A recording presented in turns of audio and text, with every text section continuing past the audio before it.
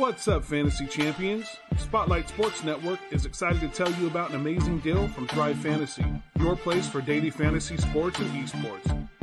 Right now with promo code SS Network, Thrive Fantasy will match up to $50 of your first deposit. So go to thrivefantasy.com and sign up now with promo code SS Network. That's thrivefantasy.com, promo code SS Network.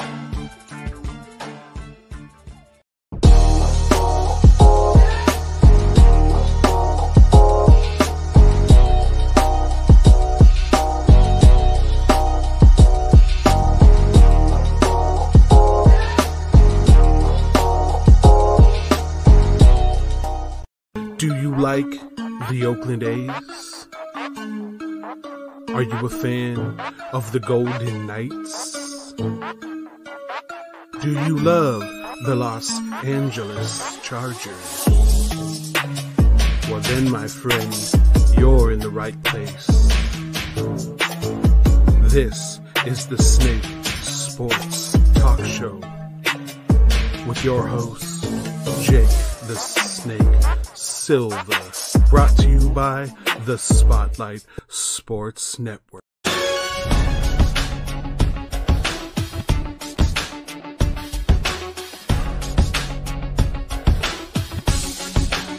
All right, ladies and gentlemen, well, first and foremost, I want to thank all of you guys for joining me here on a Thursday night.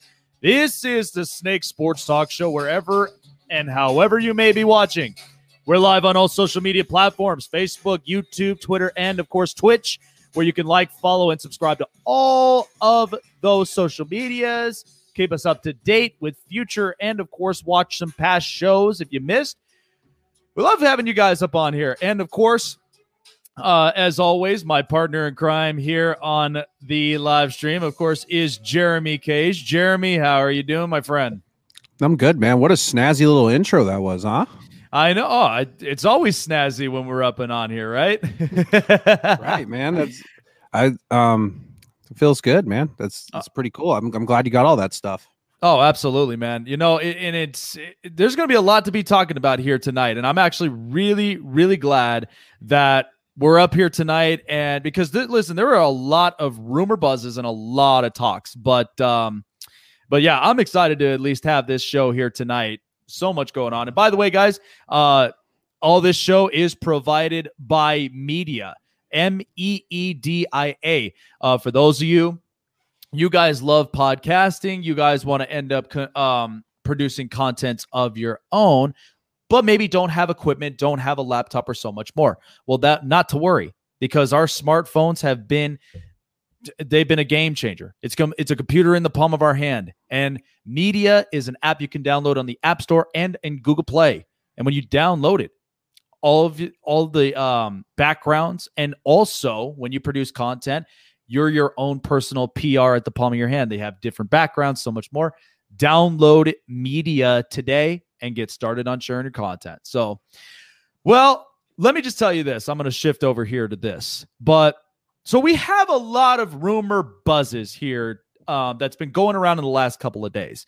And I just want to first off kind of say it this way, because there's one in particular that's really caught my mind. Now, a lot of us, we've been hearing about, the Deshaun Watson moves, and now Carson Wentz is up on the trade block.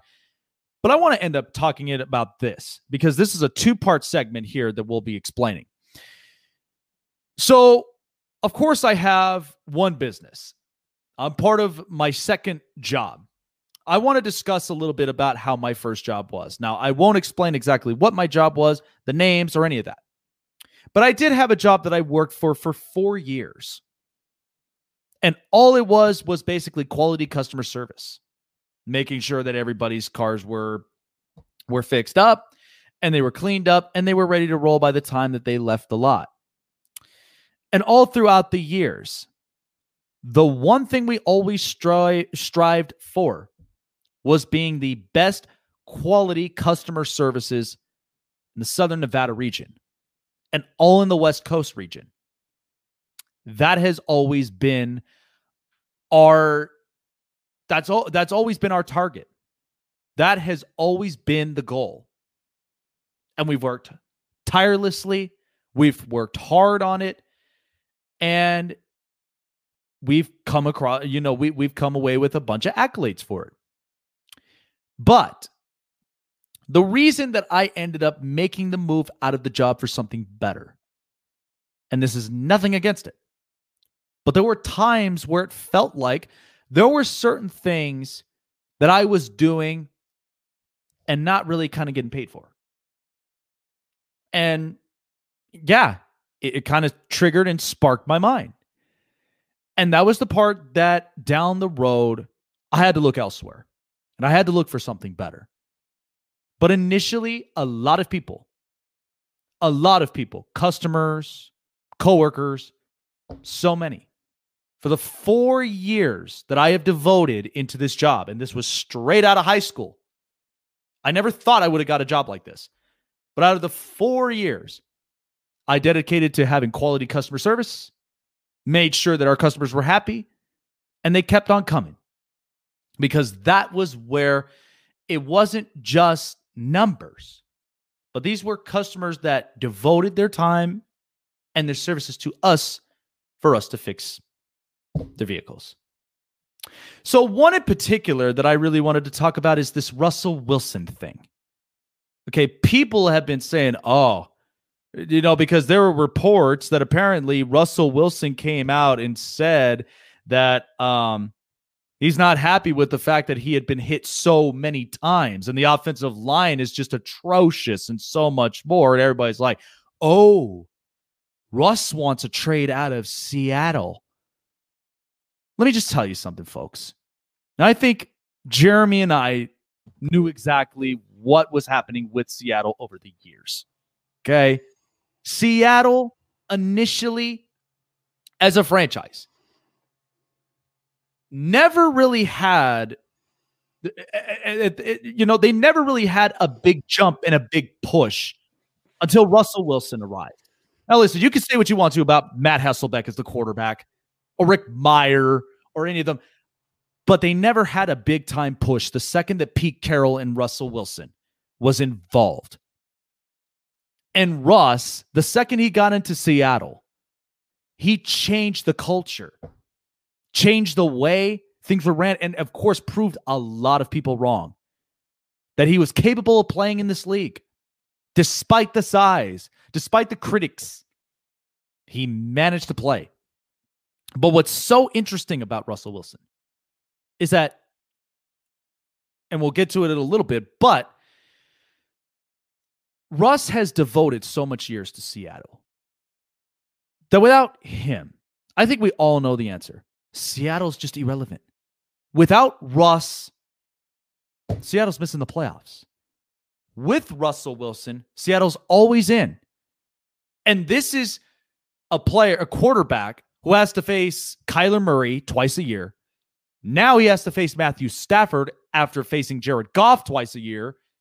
And then, of course, has to face possibly Jimmy Garoppolo because there are some rumor buzzes about him. But this whole talk, because I mentioned about this during the playoffs, he got sacked 5 times against the Rams. Was that really all something of Russell Wilson, or was that because Seattle over the years, after the Super Bowl win and after the Super Bowl loss, they didn't build upon it? They didn't end up building more momentum where they could have won multiple Super Bowls. They could have had 2. And I know a lot of people are like, well, if they gave the ball to Marshawn Lynch or if they did not pass the ball, there's so many of should've, would've, could've's. I know that. Jeremy knows that. We all know that. But when it comes to Russell Wilson, he is devoted to it. And Russell made this known. And that's why Seattle paid the money for Russ to be there. Because ultimately, you and I know Russ is the franchise. He is the reason the franchise gets in the playoffs, is the reason the franchise wins playoff games, and initially gets into Super Bowl appearances because of Russ. Like they always say, let Russ cook. But what's the problem here is that the offensive line, after Max Unger and Russell Okung and a bunch of valuable pieces, this offensive line looks outdated. And it doesn't look good. 5 sacks in that game against the Rams. I think initially the offensive line coach should be screaming at everybody on the line. I mean, that's exactly what I would have done because that's your franchise quarterback. You have got to protect him at all costs. But now that this is getting out, Russ doesn't want to leave. So get that thought out of your head. Okay, don't believe in what mainstream media is trying to push out. This is precisely the reason why I never paid attention to mainstream media. Because they like to entertain the thought, oh, does Russ want to trade? Does Russ want to get out of Seattle? Oh, that's going to steer the pot a little bit. No. Russ is not going to leave that contract. Russ is not going to leave Seattle. And even if he did, then that would be in understanding terms. But the relationship that him and Pete Carroll have is undeniable.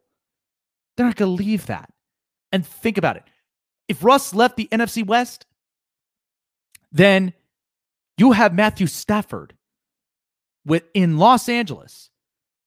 That maybe he'll be the up-and-coming guy that would potentially win the division.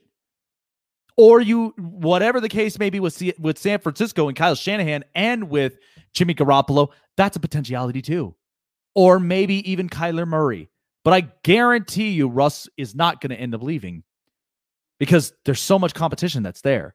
And I've stated this before the season started. It's a competitive division. The NFC West got better. You really think Russ is going to end up leaving that? Knowing that he's got the potentialities where he's making the playoffs, he's making the playoff appearances, and he's winning games. The only thing Seattle would need to do is fix the offensive line, and that is what they need to address. I think they've paid attention so much to the defense. And it's true. They don't have a pass rush.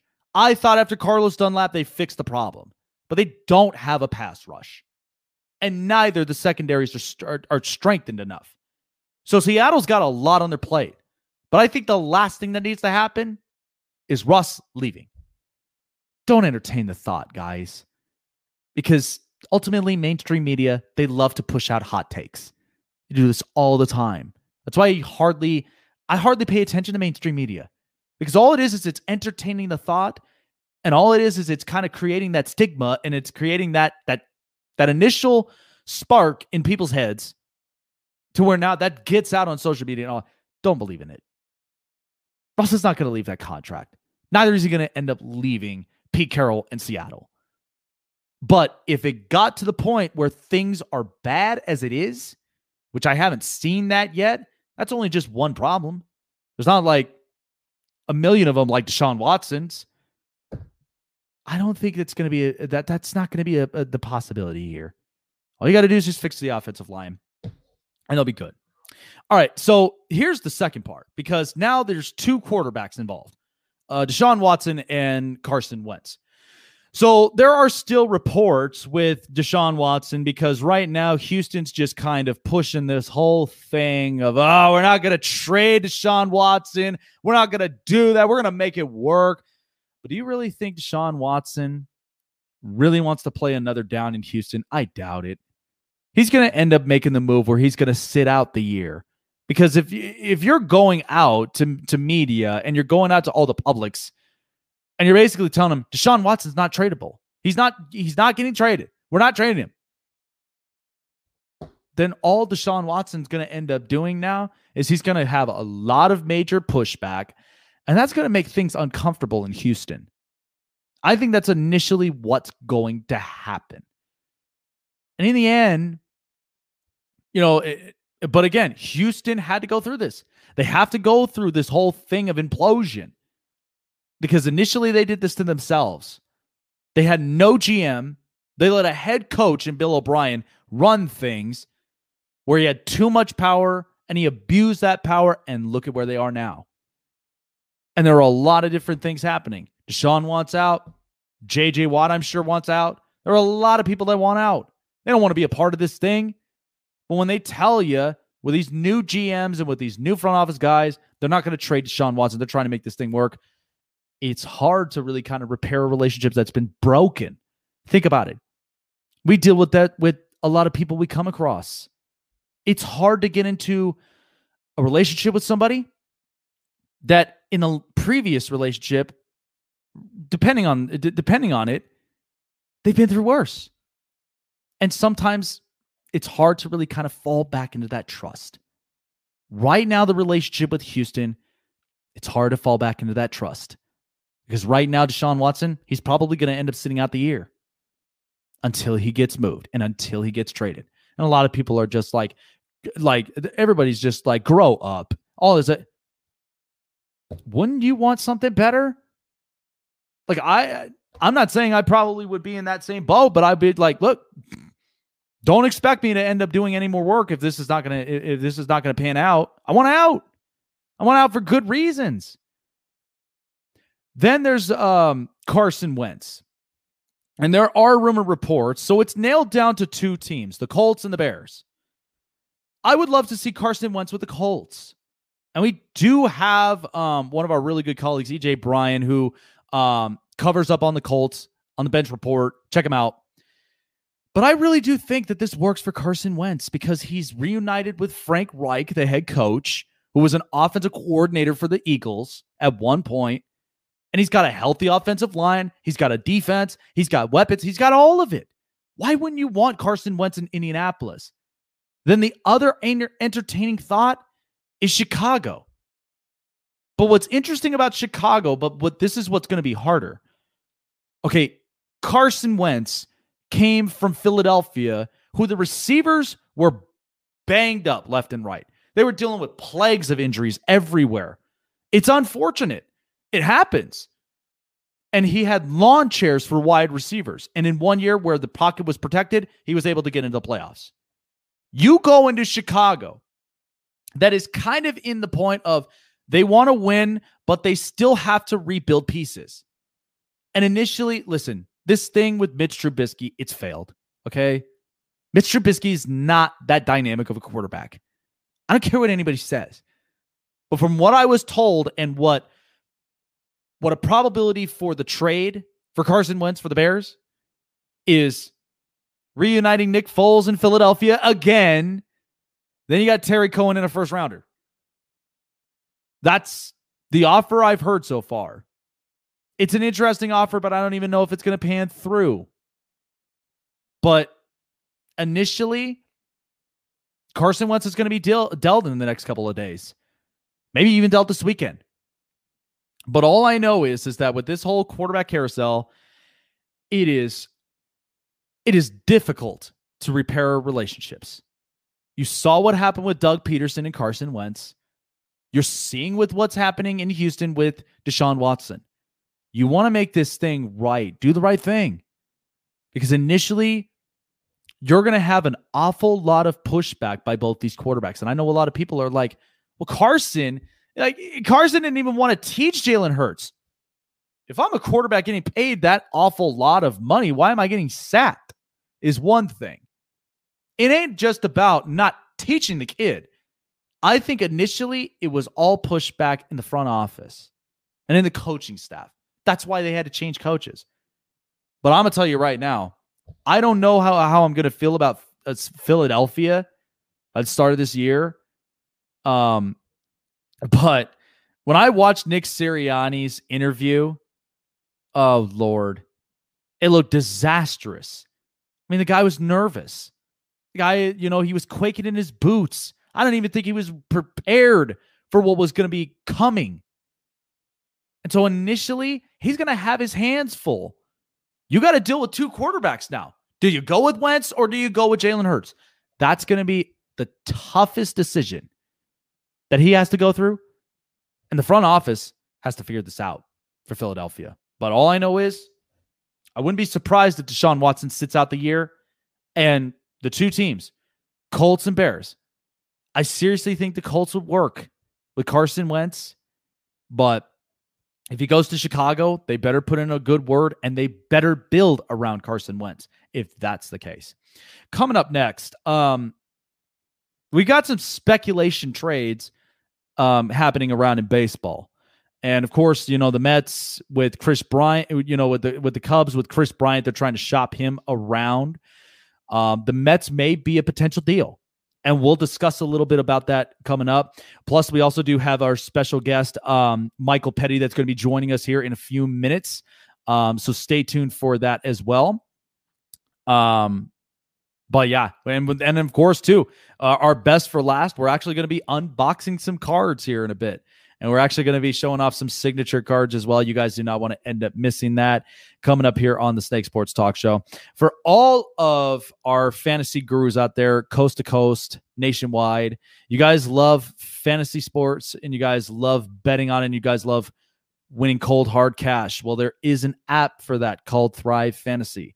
And Thrive Fantasy has exactly all of the stuff you can ask for.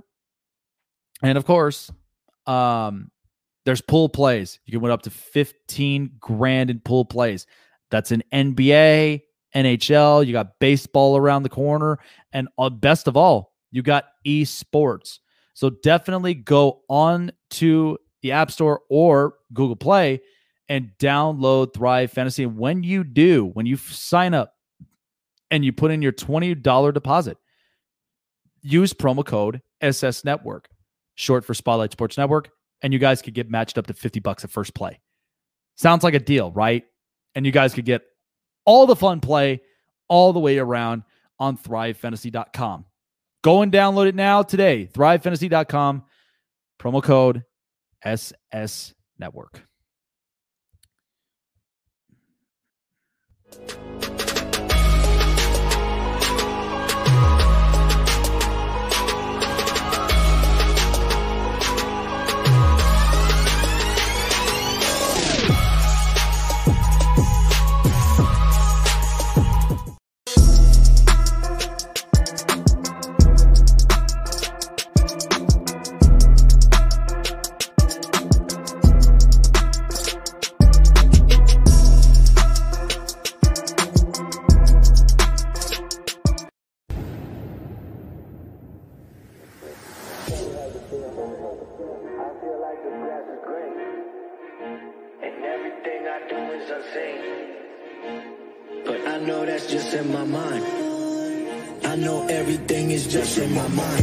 Be famous? Do you really want to be a superstar? Do you really want to get dangerous? Do you even know where the groupies are? Welcome to Hammer's house.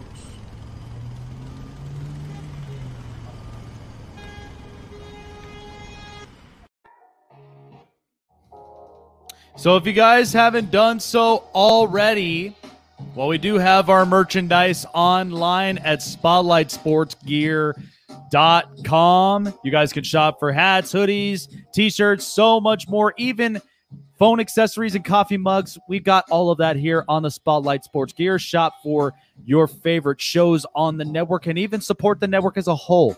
Go on to SpotlightSportsGear.com and represent the Spotlight Sports Network and all your favorite shows from here. All right, so of course baseball season's around the corner.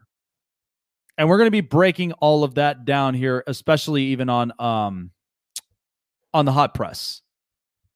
And one of those speculations, and I've been talking about this also as well, through and through, is a potentiality of Kris Bryant getting moved from the Chicago Cubs. Now, initially, Kris Bryant was offered a contract that was over $200 million in full, but he turned that away. Kris Bryant is a heck of a player. And for me, born and raised here in Vegas, is a kid that went to school at Bonanza.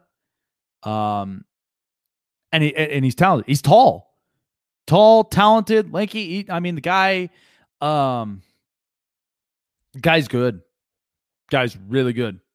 And he was a guy that had a ton of potential. And so the speculation up on that, because of the fact of he did not end up taking the contract with the Chicago Cubs, now leaves potentiality that he's going to end up being moved elsewhere. And the speculation is the New York Mets. The Mets are getting interesting. And there are a lot of teams in the National League that are bolstering up. You got the San Diego Padres that are, the LA Dodgers, as usual, are trying to repeat back-to-back, and they're trying to stay stable. The St. Louis Cardinals ended up getting Nolan Arenado. They're serious. And right now, the Mets have been making some serious moves. They got Francisco Lindor and Carlos Carrasco, and they added in a few pieces. This is very interesting if they go and get Chris Bryant. And I think initially, because the one place that they're having some difficulty on is third base. And I mean, I really do love the setup with the Mets. I think they got a lot of real good, talented young players that are real good potentialities. One that we know for sure, Francisco Lindor has been in this league for a while. But there are some up-and-coming stars. And then you have Pete Alonso at first base or at DH. So the Mets are something interesting. And you have to think about the division that they're in. I mean, you got the Braves, you've got the Nationals with their pitching. There's a bunch of teams, bunch of real good teams. Philadelphia, I mean, I've always had questions about Philadelphia every time because they recently had re-signed, they've re-signed JT Realmuto. And I thought it was the right thing to do for them because that is a catcher that has produced and he's also really good defensively. And the last thing they want to do is they want to end up losing a guy there. So the Mets are something interesting. Now they did fix their rotation. Now they are without Noah Syndergaard, but hoping that they'll get him back sooner than later. They dealt away Steven Matz to end up adding in extra. They ended up adding up extra money for the amount that they have. And then not to mention, as we got all the cards coming up over here, we're going to showcase it up over here, my friend Jeremy. Oh, there you go. There you go. I love it. Got that Bryce Harper card right there in front of me. Yeah, this says Harper and Segura channel inner concert. You talk about the Phillies. Yeah. You talk about the Phillies. There you go.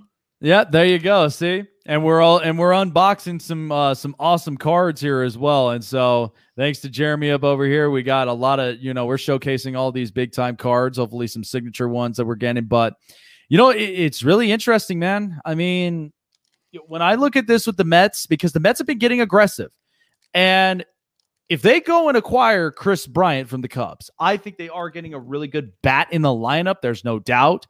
Now, the question of it is, because initially I've always seen him as a third baseman. I think he was real good at third. Then they've utilized him in the outfield. But and of course too, it's the injuries. It's the injuries that's the question. And if he gets traded away, would we see him potentially his stock rising up? Maybe it's just a change of scenery. Because I just think he's still a remarkable player. I still do think there are some years in front of him that he'll have production, but hoping that these injuries, it's not going to brittle him, because that'll be one thing that I think that'll be a complication for the Mets if they make this move. Well, I mean, and certainly if you're the Mets, you certainly hope you can get some production out of him. It just depends on what kind of they have going forward for an entire game plan for their team. Because with injury-ridden players and veteran players like that, you're typically a role player at that point in your career. You got a little bit of. I mean, the one of the examples that I can really think of close to my heart, I know there's probably going to be 1,000 others that everybody's going to yell at me about, but is when Jason Giambi came to Colorado. He was more so used as like a utility player, a pinch hitter, just in a spot when they needed a really good power hit. What's funny? To get him through. What's funny about Giambi? He was like Matt Stairs. Correct me if I'm wrong. He was literally Matt Stairs with the Phillies. They just had him come off the bench, and at times when you needed a swing, there it was. Yeah. That's what it felt like to me when I looked at Giambi in Colorado, because you think about it, he's got no room to play when you got Helton there at first. You got Carlos Gonzalez, who's playing out in the outfield, and it's like There's no room for him. And just like Brian is now, I mean, he was towards the end of his career. He was getting old. He had quite a bit of injuries up to that point, and it just depends on what the Mets have for their plans for everybody else, because that will really ultimately define his position as to where he's going to fit in the batting order and in on the field. I mean, this is I hope the Mets, it would have been a lot easier to make this move had the Major League Baseball just stuck with the universal DH rule, because it would have been even that much easier, because then you could just had him DH the whole time. But for some reason or another, they decided to go completely against it. Right. And back on their word on it.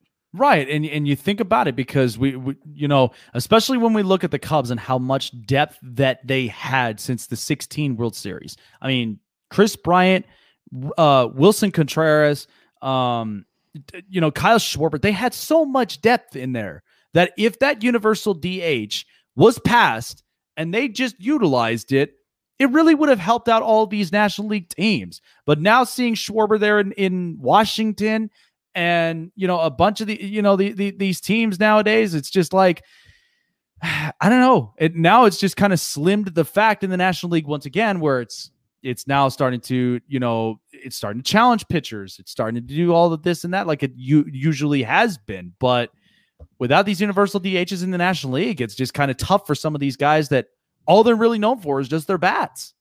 Yeah, I mean, and I don't like the whole making the baseballs heavier thing either. I don't like that to purposefully take away hits or take away home runs and everything. I mean, right. Honestly, here's the thing. We're gonna have the deflate gate in the NFL, but we're just gonna make the baseballs heavier in baseball. Yeah, I don't understand what all that was about, because it's not like home runs are flying out of the ballpark like they were in the mid to late 90s. I don't understand that at all. As a person, I remember my time in Arizona when I briefly lived there. I went to go see a Diamondbacks Rockies game, and it was a pitcher's battle. It lasted almost 16 innings. I left in the 11th inning. There was no score. It was 0-0 the whole way through. I was just like, this is boring. Right. This is boring completely.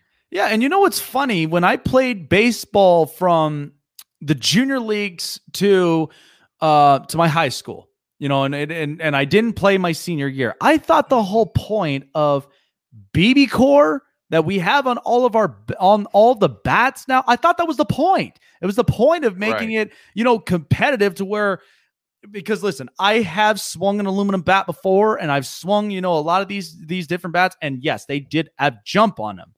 But their whole controversy was making it challenging for high school, for collegiate players. And it's like, now we're making these balls heavier. What are we trying to do here? Are we trying to eliminate the home runs? And let me ask you, because it's like we talked about with the Hall of Fame in the last episode. And correct me if I'm wrong, but when McGwire and Bonds and when Griffey and a lot of these guys were hitting home runs, that's what made baseball entertaining. And exactly. Then all of a sudden now we're making the baseballs heavier. So it's like, are we not going to hit home runs now? Because everybody's figuring out this degree angle and the launching angles and the pivoting of the foot. Yeah, what are we doing with baseball? It's like, this makes no sense. They're making it more and more boring is what they're doing. And I have a feeling that this is going to be a decision that baseball is going to eventually regret, because they're going to see they're already having trouble with their TV deals in local markets. Right. And then they're probably going to even see more of a decline in TV ratings as well. I mean, I don't understand what's going on. I guess they just have this mentality because they can, they're going to get their fans no matter what, because they're the only sport going on in summer. Right. That's worth a damn. And I just, that's just a really, really terrible mentality to have. I don't think that there's any longevity in that. And, you're going to see a lot of, I guess I understand that diehards are only a certain percentage of the fan base that makes them money, but you're going to see more of the people who care, who do this, who sit here and buy their cards, and who, really, really want to pump. I don't understand why you wouldn't want to make more money. Like why you're just okay with just this like level, this plateau of money that you're guaranteed a year. I don't. Why would you not want to make more? Why would you just because there's no salary cap and your sport doesn't depend on it? I'm not entirely sure why this is a thing in Major League Baseball. But man, they have really been shafting the fans very terribly. At least the ones that care about baseball, really terribly over these last 2 years. They're probably one of the most poor sports that has handled this whole entire situation. I don't see any positivity to come out of a situation like this at all. I just don't. Yeah, absolutely not. And of course, too, I had the comment here down with Hammer House. Guys, definitely check out Jeff Hammond, a.k.a. Hammer at Hammer's House here on the Spotlight Sports Network. But he mentioned a comment. He's like, don't put Griffey in that category. The other players, he was clean and he had a great swing. I'm not even talking about, the steroid era. What I was talking about, because if you saw the documentary in 98, it was that home run challenge. And Griffey was hitting home runs at that time, but was not making the jump like Sammy Sosa and Mark McGwire was that year. Because that was ultimately what it was about. It was Sosa and McGwire. That was that big home run jump. And that was the thing that entertained a lot of people. They're like, oh my God, is McGwire going to pass the record for the most home runs hit in a single season past Roger Maris at that year? And initially it happened. He hit 70, he hit 70 home runs. And then afterward, Barry Bonds ended up passing the record at 73. So, and that's what made it wildly entertaining, is because everybody glued to it because, like they say, chicks dig the long ball. They love that line. And they're just like, home runs apparently keep people in the seats. As I say, defense wins championships, offense sells tickets. I mean, I don't understand this whole argument of don't put him in the steroid era, whatever steroid era. Who cares? I mean, how are you going to make this argument of steroid era? Don't put him in that category, dude. Everybody was doing it in the 90s. Baseball knew about it. And you know what? Actually, everybody was doing it in the late 80s, because think about it. You had Jose Canseco, who was the first person to even Who's to say that Roger Maris wasn't, that they didn't have some form of it then?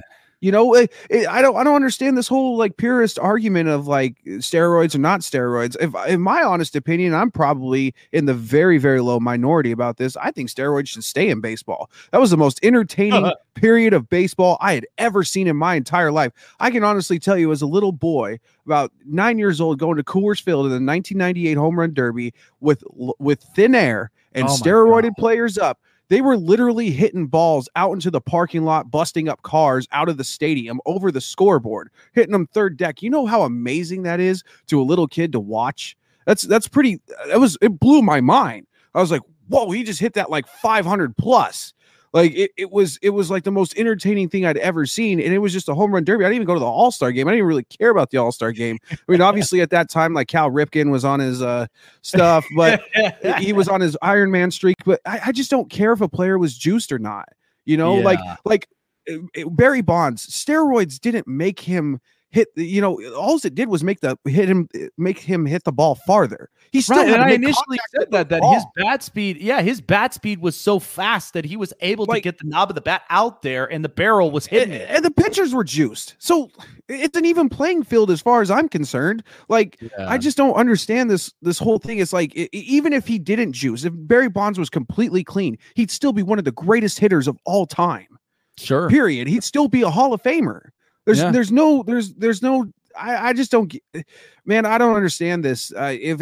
Honestly, I'm probably in the minority of people. Like I said, I'd rather watch steroids stay in baseball. I mean, these guys know the consequences of it. They know what they're doing. They know what they're putting in their bodies. They knew what was going on. Let them. If they want to destroy their body, let them. It's going to make them have all the glory. I mean, it's their body. I understand that might sound reckless, or it might sound carelessness or whatever for some, but if a human wants to do that to their body, that's their body. Mm-hmm. Yeah. What I say? And think about it this way, because when you look at it with baseball, the thing about it with baseball, and like you mentioned about it, because it's like, are they really just preventing themselves from making more money, signing more TV deals and all this other broadcasting? I mean, look at some of the Fortune 500 companies we got around. You really think that, Amazon and Tesla and a lot of these, big time companies who've innovated and have changed the way that we really, do marketing around in America. You really think they would have stopped and would have said, no, this is our route. It's been working successfully over the year. I doubt that, because they want to be looking for something better. They want to be looking for something new, and that's initially what it should be. So I don't get it. I don't like that argument by B. Al. It's a bad influence for children. Man, you want to know the stuff? Think about the time when you were a kid. Come on with that argument. It's bad influence for kids. When man, we were kids, listen, when we were kids, we had sometimes had some bad influences, man. That's like saying oh, if you cuss in front of your kids, they're gonna go start cussing too. I mean, I've heard kids call themselves way worse than what I'll ever say at school. I mean, I learned it. I was a kid at one point. I mean, a kid doesn't even understand the kid doesn't even know or understand the whole mentality of steroids anyway. If you eliminate the whole part about it's cheating, and you're just a kid doesn't know what steroids even means. Well, I don't understand that argument. If I went and asked my 5-year-old right now what are steroids, they'd be like, I don't know. Oh. Yeah, and initially, when you think about it, because when they do, when they start to do like in-depth research on it, I mean, ultimately it is a choice. It's exactly. a choice. We're not saying that, like they got to be on it. I mean, ultimately it's a choice for it. But, to me, I'm not a supporter of it for one, but I'm just more of trying to find innovative ways that makes it better to where, we're basically we're on the line where it's starting to grow, it's starting to innovate. And that's the one problem that, with baseball, they're just, apparently they don't seem to be getting it right. And it's like I mentioned about it. Let the kids play. Let them showcase their stuff. And initially, it's just continuously just a talking argument that's absolutely going nowhere. And that's baseball better wake up. Yeah. They better they better do some serious soul searching here within this next season or within this next whatever, however many times it takes. I don't know. They got to do something to change it up here, because I'm more excited. Like, I'm more interested in like going into a hockey rink or going to an NBA game than I am going to a Major League Baseball game right now. I just don't have any interest in wanting to do that at all, because it's not piquing my interest at all. You got the softball rule of 7-inning doubleheader games, runners on second to start, extra bases. All that's gimmick stuff, man. All that's gimmick stuff. If I want to watch 7-inning doubleheaders, I'll go down to the local ballpark and watch softball. Yeah, you know what I mean. It's not doing anything. I mean, and ultimately, if you think about it, because when I ended up seeing that news and when I saw that changed, I was the type of person that I was just like, okay, think about it with hockey. We have our shootouts and we also have our overtimes, right? And I understand they're trying to make things faster and they're trying to make it to where it's like, okay, we could go home after 3.5 hours, because obviously everybody's got to get up for work at 5 a.m. And they tried that with the pitching timing changes and saying you only have so much time to do this and that. And I appreciate those efforts, because it was getting to be pretty strenuous. Right. Yeah, exactly. And I don't disagree with that at all. Like I'm totally on with that. But when I look at this with the 7-inning double headers and stuff like that, and then initially the runner starting at second in extra innings, I understand that they're trying to, pretty much trying to fasten the pace of the game and everything else, just to at least like close out the game. But this is one thing that I'm like, okay, if we did it in season, because listen, most of the time I'm not concerned with the season, because ultimately, if we're winning enough games to where we're punching our tickets into the postseason, that's what matters. So whatever goes on in the season, whether it's all this and that, that's fine.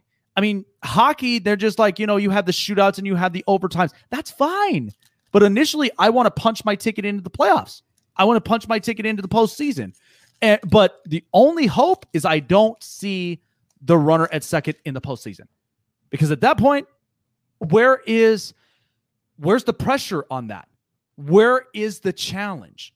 That's the one thing that, like you see it in hockey, they don't have shootouts. They don't. They just have it in overtimes. They continuously battle until the best team gets the edge. Yeah. And that's initially where the pressure and the challenge comes from. But if they do this with baseball, with the postseason, yeah, I'd just be like, look, they just made it easier. They made it absolutely easier. So, yeah. Yeah, I have no interest in even watching baseball at all. Like usually I buy the MLB.TV package and I have some interest in some games and because, off season builds a lot of drama. There's new players and new places, but I just don't care right now. Yeah. I don't like, I just don't care. Right. All righty. Jeremy with the news. All right, well, we got at least a few things coming up here up on the hot press. So, of course, the news of it earlier was the trade that involved Andrew Benintendi that is going to be moving from the Boston Red Sox in the middle of a 3-team trade that involved Mets and involved the Kansas City Royals. So the Kansas City Royals have acquired Andrew Benintendi from the Boston Red Sox. And I thought this was an interesting move because Boston now, after trading away Mookie Betts last year, which that was the most humongous trade that the Red Sox had ever done. And I didn't think Boston was going to end up making that move because think about it. It's Mookie Betts. I mean, the kid, he's a 5-tool stud. The kid's fun to watch. He plays good defense. He has a great stick and he runs. He tears up the base. He does everything. And losing now Benintendi, I don't know what the deal is with Boston and how they're going to do how they're basically going to deal with all this. But I do know they still have some valuable pieces. Xander Bogaerts, JD Martinez. They still have some real good pieces, but I think initially they've lost some real good young players. And I feel like now without Benintendi after losing Mookie Betts, I don't know what I'm going to see out of the Boston Red Sox this upcoming season. Well, I mean, you've seen it with Boston before. I mean, a couple of times when they had their hot years and winning a World Series, it kind of cooled down for a bit. They kind of went a 2-3 year period where they were just in that rebuilding period. I don't know if this is what that is. I don't know if it's just strictly salary dumping. I mean, they have one of the highest payrolls in baseball. They're not short on money to spend on talent. They may just be trying to regroup and game plan here and try to figure out which direction this team's really going. Right. Maybe trying to reassess some players because sometimes you need to take some time to reassess some aging veterans. That you think just to see where they're really at and how much more can they go. It's especially in baseball, a long grueling game that baseball has been. It hasn't been these last 2 seasons, but it's a grinding game. Not as much physically probably as the other 3 sports, but it's a marathon. It's definitely not a sprint in that aspect. And I'm not entirely sure what Boston was really thinking about this, but we've seen this happen before. Perhaps this is another just kind of slowly blow it up and rebuild it type moment. I'm not entirely sure. Yeah, and and I just think that with Boston, because they like I said, they still have some real good pieces, and the one I'm really excited to see make a jump is Michael Chavis. I think the kid's going to be really good because at the end of the day, because we heard the announcement of the retirement for Dustin Pedroia, which congratulations to him, best of luck in retirement. But seeing what Michael Chavis can do now in a full season, that's going to be exciting to watch. I think the kid's got a really good bat. I think he's also another kid that you could utilize on a lot of places on the field. You still do have Rafael Devers. But I think what's going to be the question is outside of Chris Sale, and I think outside of Rick Porcello, will be the pitching. Because I'm not sure exactly how their pitching is really going to set themselves up for. Because if they don't have the potentials for pitching, that's going to be one that's going to be Boston's downfall, where they have another bad season. They're going to have to continuously give up more players. I think about making some changes. But we've also seen Boston, too, at those times where their pitching rotation didn't look great to start out the year, and they figured it out in free agency and the trade deadline. Yeah. We've also seen that you add a couple pieces here, add a couple pieces to that back end of that bullpen, and they were just fine. They've always been seem to be a team or a pitching staff that's just 1 to 2 solid pitchers away from being just fine and being able to get into the playoffs. Right. What's going on, My City, My Game? What's going on, Raider J? If you guys haven't already, definitely check him out here on the Spotlight Sports Network at My City, My Game, Raider J77 for all of your Blazers and Raiders content. Speaking of Raiders content, the Las Vegas Raiders, we just got some news of it, that they plan to cut wide receiver Tyrell Williams off the roster. Now, of course, there were a lot of speculations about Tyrell Williams because he signed the contract after becoming a free agent with the Chargers a couple of years back. And initially, he had suffered an awful lot of injuries. He was just completely brittle and injury prone. I thought he would have been a guy that could have been an interesting impact on the deep ball. But John Gruden, the Raiders coach, ended up saying Tyrell just couldn't, unfortunately, stay healthy. He could have potentially tried to play through it with a hardness, but when you have that much restricted movement, it's hard to catch the ball away from your body. He does make a point about that, and Tyrell Williams has suffered an awful lot of injuries since leaving the Chargers. And again, I was happy for him initially. I was very happy, that he took a contract, and, I'd love to see him play and ball out and everything else. But now initially, it's like, what? I'm not sure, because now there are reports that there could be a reunion for Tyrell Williams to come back to the Chargers, but I don't know. I feel like because the wide receivers stacked for the Chargers, it would be very hard to be bringing a guy on unless they get rid of a couple of small pieces or whatnot to even bring him in. But I just think that's unfortunate for Tyrell Williams. Just injury brittle, and that was the decision the Raiders had to make. Well, yeah, I mean, you talk about a guy who hasn't played a game since 2019, really. I mean, he kind of pretty much sat out all of last season, and, it's getting time right now, getting closer to the draft. Teams are thinking about maybe their future in certain aspects. So you got to dump salary where you can to make room for those draft picks and potentially trades. Las Vegas is one of those teams that's just, they're looking for a way to get them over the hump. They're a good team. They're a great, solid team, but they couldn't do what it needed to be done to get into the playoffs last year. And they're best believe with John Gruden at the helm, they paid him $100 million. He's going to be searching for that piece.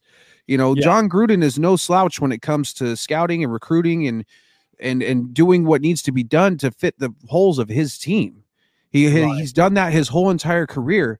So, I mean, it probably just wasn't worth it for the Raiders to keep him on their salary for as injury prone and as a history of injury as he's had. So, I mean, and the Chargers too, I mean, they even held themselves accountable. They were disappointed in the rookie class and wide receivers. And I think that's kind of something that's been very, very controversial. But this is something where, they're hoping that the wide receivers will step up, especially Henry Ruggs. Because I want to see Henry Ruggs really ball out.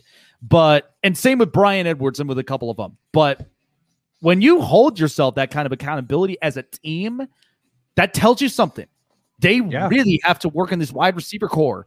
And I think this was the initial move that needed to happen, because at the end of it, it's just dead money. Yeah, I mean, Gruden healthy up on the field, that's dead money. And now they have to look elsewhere and hoping that, the wide receivers will produce.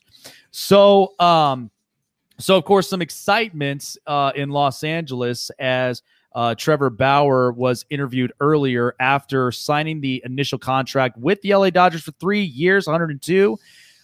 Bauer is committed to do better after the whole social media controversy. And this was the interview that he gave out since being introduced and welcomed to the Dodgers, and what the expectations are. Makes mistakes in the past.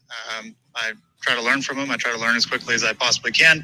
Try to understand other people's viewpoints on things and be better in the future. I think if you look at that my history as a baseball player, my history on social media, my history as a person, for those who know me well, they'll see that I apply that process to everything that I do.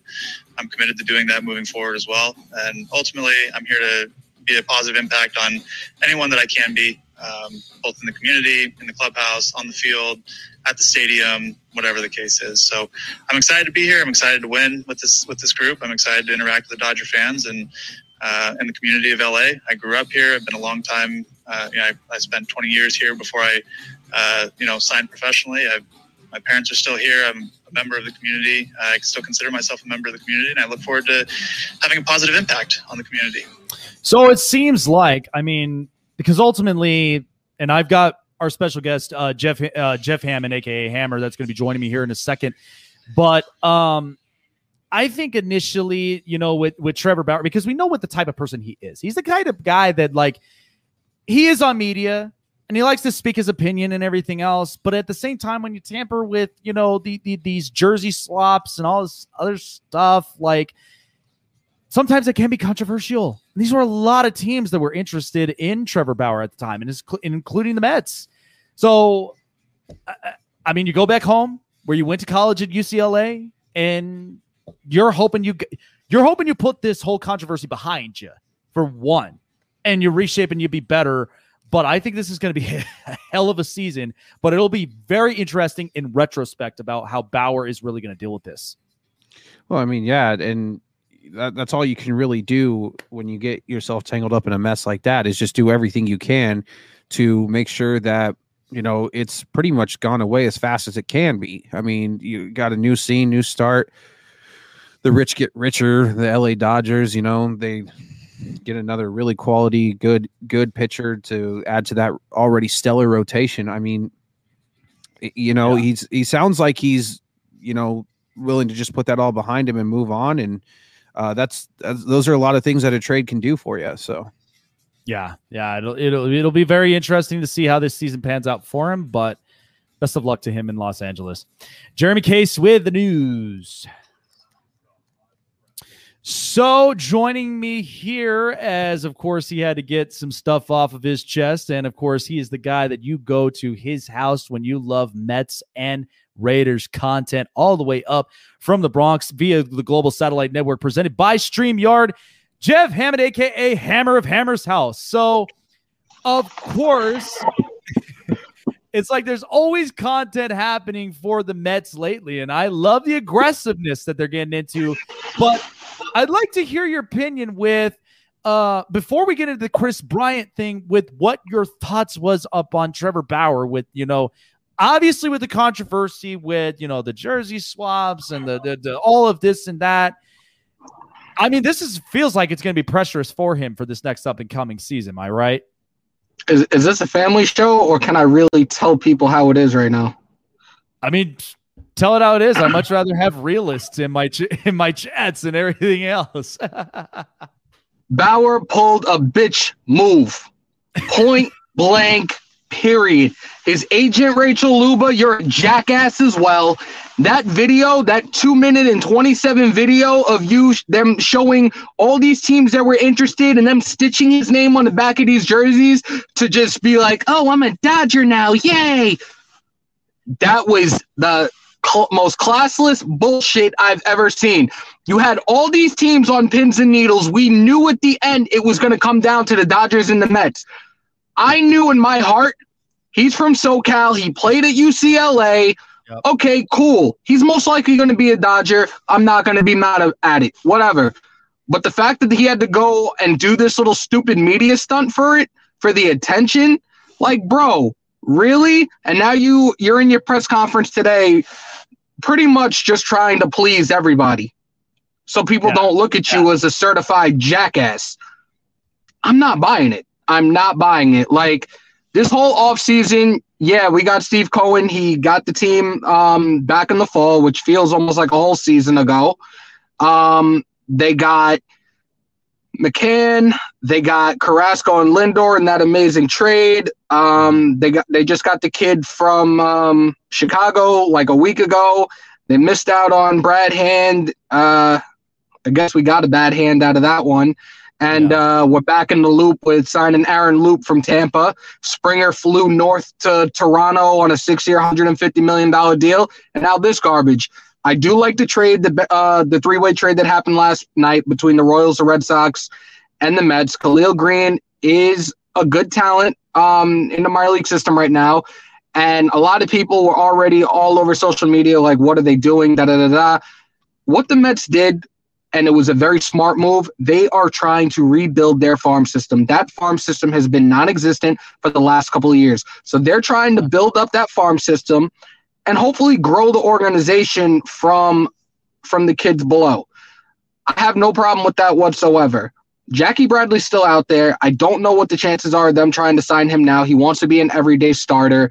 Chris Bryant, I'm on board for. There's also reports out there now that the Mets are also interested in third baseman Matt Chapman from the Oakland A's. That would be another one that could be a solid pickup. Yeah. And apparently just a few days ago, there were talks between the Mets and reuniting with Justin Turner, but they can't seem to come to a deal. I said it a few weeks ago, and it seems to be the case still. Turner wants a 4-year deal. JT and I are the same age. We played together. We did rookie ball together in Sarasota. I don't see that happening. He's going to be 38 on the tail end of that contract. So I can see why the Mets are not seeing eye to eye with him on that right now. So it's either going to be Toronto or he'll go back to the Dodgers. And it was like I mentioned about Justin Turner, because that's a risk, because who knows what changes we might see in Justin Turner, if we'll ever see that same consistent production, you know. Yep. And not to mention too, I mean, he's a guy too, like personally, and you've known him, he takes it hard on himself defensively. He does. That's the one thing he did hold himself accountable for. When he doesn't make a defensive play, he takes it hard on himself. Offense is offense, but yeah, I mean that's the fear. You give him a 4-year contract and you have that money. Who knows if you get if I get 3 years of real good production out of him, I could be okay with it. But if I'm getting 1 year, if not a year, not worth it. No, it's not worth it. No, that just becomes ultimately dead money, and now you're kind of stuck. Now you have to trade away. You know, you have to make a trade and everything else, and it's like. We don't want to. That's the thing with the new regime, with Steve Cohen as a new owner. Like, they don't want to go and see the movie that they saw before with Fred and Jeff Coupon. Yeah, I called him Coupon. I don't care. And doing these stupid bargains and making ridiculous moves for the wrong reasons. Like, they're also looking to shop right now. They're looking to probably bring back Wilson in the bullpen. And potentially they need more lefties because we're too right heavy right now. They're looking to deal off Dellin Betances, Juris Familia, and potentially JD Davis. I see, if the trade with Bryant goes through, I see it's probably going to be JD Davis and Familia going to Chicago, most likely. Right. And that was going to be my thought too. Jeff Hammond, aka Hammer, here joining me on the Spotlight Sports Network. With this Chris Bryant trade, because I'm hoping, and I know a lot of people have been talking about this. He's injury brittled. He's, you know, he has such good production. I've seen him do it so many times. But the fact that he can't stay healthy on the field. But the other thing is utilizing him so much, like, you know, because he comes up as a third baseman. I thought he was good, and then of course they use him for outfield. So if in transition that the Mets end up getting Chris Bryant, is that going to be a potentiality that they put him at third, or what would be the potential? They're putting him at third base. They'll put him at third base. They're going to put him at third base. And it's funny that you're mentioning it in regards to Chris Bryant, because the Mets did the same exact thing with Jeff McNeil. Jeff McNeil came out of the minor league system as a second baseman, and they moved him to the outfield as a result of them in that ridiculous trade for Robinson Cano, which to me was like, oh, you guys wanted you wanted Diaz, but you took Cano as well for what? Like, McNeil, I saw the kid when he first came up, and I fell in love with him instantly. Like, he is currently one of my favorite Mets right now. The kid can hit. He's a special talent. And as a second baseman, I think he's great defensively. Yeah. But it's pretty much Chris Bryant has gone through the same thing with Chicago. I think if the trade does go through, and there's other trades that have been talked about out there with the Mets trying to get a third baseman, and the other one was trading from Cincinnati for Suarez and Sonny Gray, which I'm Lord. Like, we are not bringing Sonny Gray near a New York ballpark ever again. Like, I do not need to see. No. He got obliterated when he was with the Yankees. It'll be the same thing again. Like, but I do, from a standpoint, understand what they're trying to do, but it's almost equivalent to them with how they moved to get Diaz and ended up with Cano as well. You don't want somebody that's going to hurt the team and prevent us from getting wins. And with what you guys had said before with the Red Sox, you're not sure what they're doing right now. They're clearly rebuilding. Betts is gone. Benintendi's gone. Bradley's gone. They are looking, most definitely, they're in a rebuilding process right now. And it sucks to say it. I hate using that term when it comes to professional sports, but they're clearly rebuilding right now. And hopefully I hope it's for the better for them, but I'm just like, oh Lord, here we go. Yeah, that's what you would hope. I mean, that's honestly what you would hope if it's Boston, because we have seen this same charade multiple times with the Red Sox. There are times, it's funny, and it always happens because if you're not last, you're first, and if you're not first, you're last. That's always Bobby. Yeah, right. That's always the part. That's always the part that lives and breathes with Boston. And I don't know how they'll figure this thing out, but like I said, they still have valuable pieces in Michael Chavis, Rafael Devers, JD Martinez, and of course, Xander Bogaerts. They still have some offensive production, but now it's going to be interesting to see how the outfield really shapes up, because now that's all three of the tandems gone. And now it's like, how are we even going to see how they'll do defensively in the outfield? I'll tell you one thing, you're gonna be looking at the AL East this year, and the Orioles and the Boston Red Sox will be the teams at the bottom of the bin. I'll tell you right now, you're looking at most likely to come out on top of that division is probably the Tampa Bay Rays. Mm-hmm. Second place, you're gonna call me crazy for it, I think the Blue Jays are gonna end up being second in that division, and then the Yankees. Whoa, man! After what the Yankees did recently, after getting James Taillon and a bunch of arms in that pitching rotation. And Kluber. They got Kluber. They re-signed LeMahieu. Wow. Yeah, but we're playing a full season this year, right? Yeah. How long is Stanton? How long is Judge going to stay healthy for this year? They were supposed to play 60 games last year and couldn't stay healthy the whole damn season. And Gary Sanchez? Bruh. The only person really that you could really rely on for health and for production apparently seems to be Gio Urshela. That's it. Back to the Red Sox real quick, though. We've also seen them do that too in between World Series. Well, they'll keep a few veterans around, and then they'll just reload until they're done reloading on talent, and then they reload up. And that way, by the time they get back up and running again, they got the veteran leadership they need on both offense and defense, and they got a bunch of young guys behind it to support it. How long do you think it's going to take for them to be back at the top of the mountain again? Realistically, I don't know. There's really no saying. I mean, I really don't follow them a lot, but I just know that between those two World Series, they kept Ortiz around. They kept a few veteran players around right up until they reloaded on that talent and waited for the farm system to pan out, and it helped them. Right, and I ultimately think realistically, I'd say they probably, because let's just say this, that whatever talent comes out of there in their farm system, I'd usually always give it 2-3 years at best, just to be on the safe side. That's what I was thinking too. If they continue to have a bad season again, and this is a dropping trend, they're going to lose Martinez. They're going to lose a couple of these guys. And I feel like from a 2-3 year stretch, might turn into something that's 5-6 years, because they now have to reload and they have to rebuild and now have to start from scratch again. Cora came back as their manager, right? They rehired him, didn't they? Yep. Yeah, they'll be fine. I don't have anything. No, I'm not against it. I'm just is this, maybe it might work out in 2 or 3 years. Maybe. I don't know, but they'll find a new system.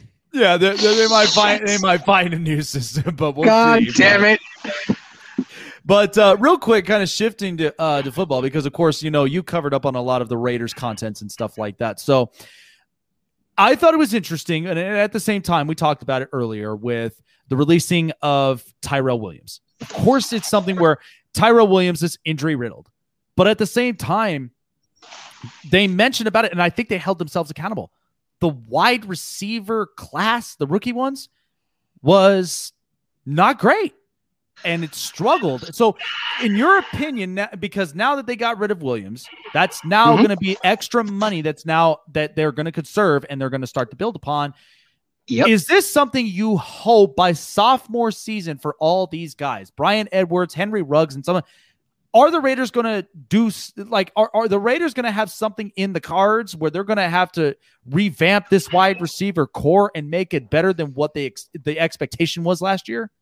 So one, they didn't use Brian Edwards that much. He was somewhat injury prone at the start of the season. They did not have him in a rotation with the rest of the receivers throughout the rest of the season. And you saw little flashes of him towards the end, which I said it when they drafted him. He's a big body receiver. He could make for a good wideout. Dude's got to stay healthy and get more reps. Yeah. Tyrell Williams, I never wanted him in the first place. I knew that this was going to happen come the end of the season, come the off season. He was going to be cut to save cap. Dude had feet for hands. Another one that couldn't stay healthy for his life. I'm glad he's gone.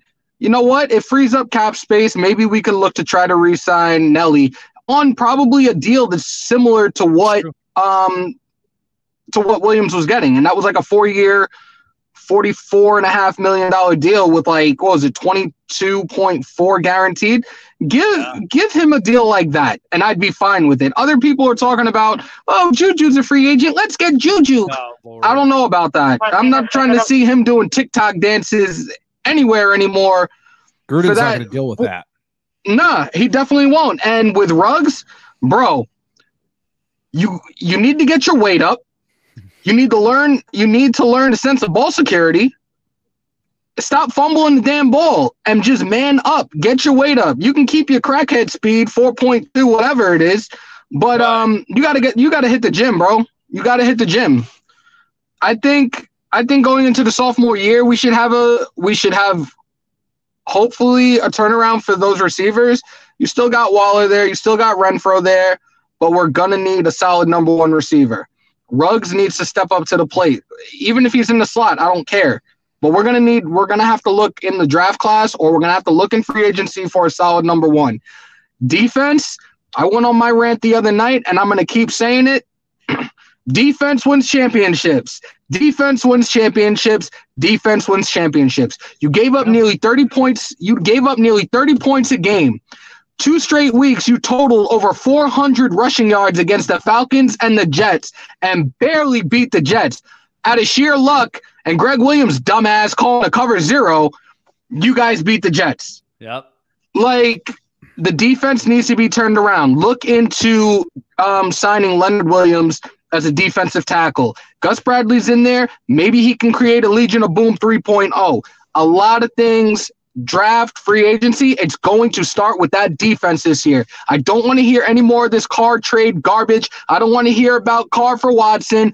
Carr was in the top 10 of almost every single category as a quarterback this past season. That's right. Yeah, he had a tendency of turning over the ball a lot more or less towards the end of the season, but I'm not holding him accountable for every friggin' thing that they did wrong this year. And that's what all these so-called fans, guys that have not put on a pair of shoulder pads or a helmet a day in their life, sit there, the fanboy, fuckboy crew, that's what they do.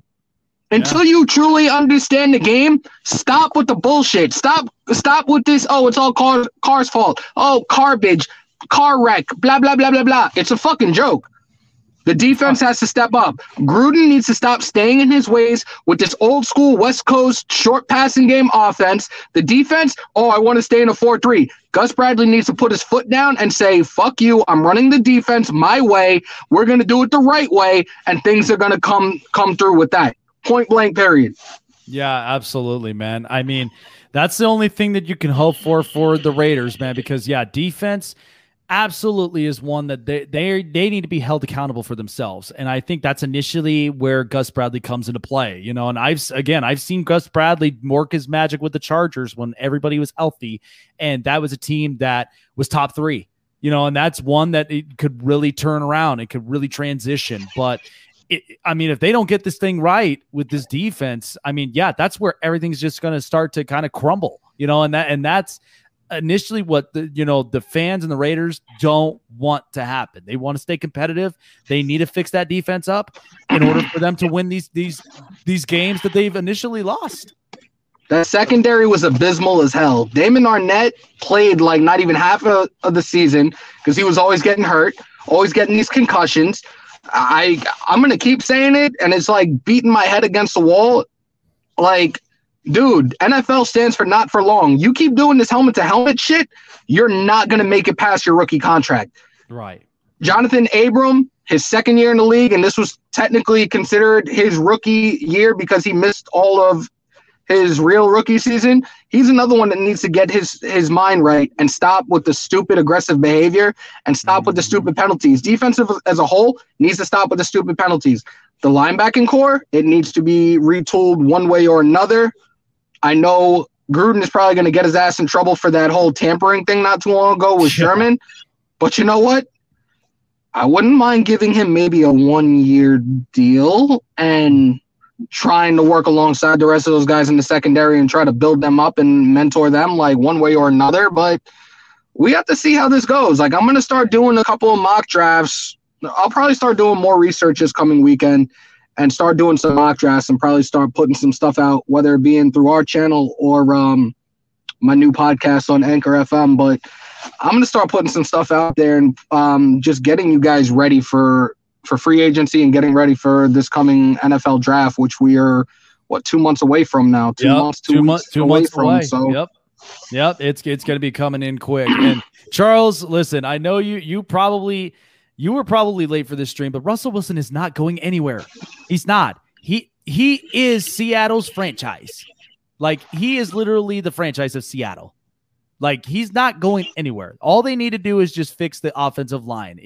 If you really think he's going to end up getting traded, you're out of your mind. Come on. Don't even believe mainstream media. All they do is they push this stuff. I'm like, come on. Let's stop. Let's be real about this. Mm-hmm. And yeah, Charles, I played football since I was 3 years old. Pop Warner, middle school, high school. I had an opportunity to try out for an arena team. I had an opportunity to try out for the Tampa Bay Bucks ages ago. I played semi-pro football for 7 years. I stopped playing 4 years ago. Don't ask stupid questions like that, bro. Nope, don't even do it. I coached as well. Yeah. I coached high school football as well. I know my shit, so don't do that. Yeah, we got no time for irrelevancy. I think with the Russell situation,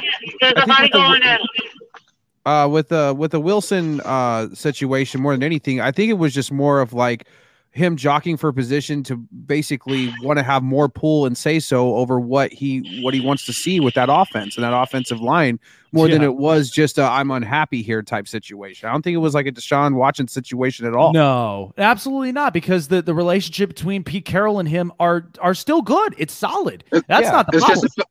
It's just the fact that he's almost died 1,000 times on the field because of his offensive line not protecting his ass. Sacked 5 times against the Rams. But he's been sacked almost 400 times in his entire career.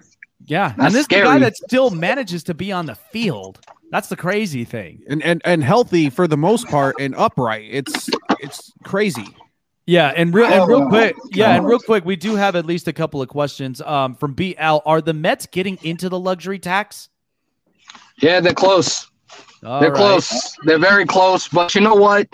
I know that Stephen Cohen said it in the presser, and apparently there were also reports out there that he told the other owners when they went to vote him in or not as an owner, he more or less promised them that he was not going to go past the luxury tax threshold in his first year. Right. So I'm not 100% sure on how true that really is.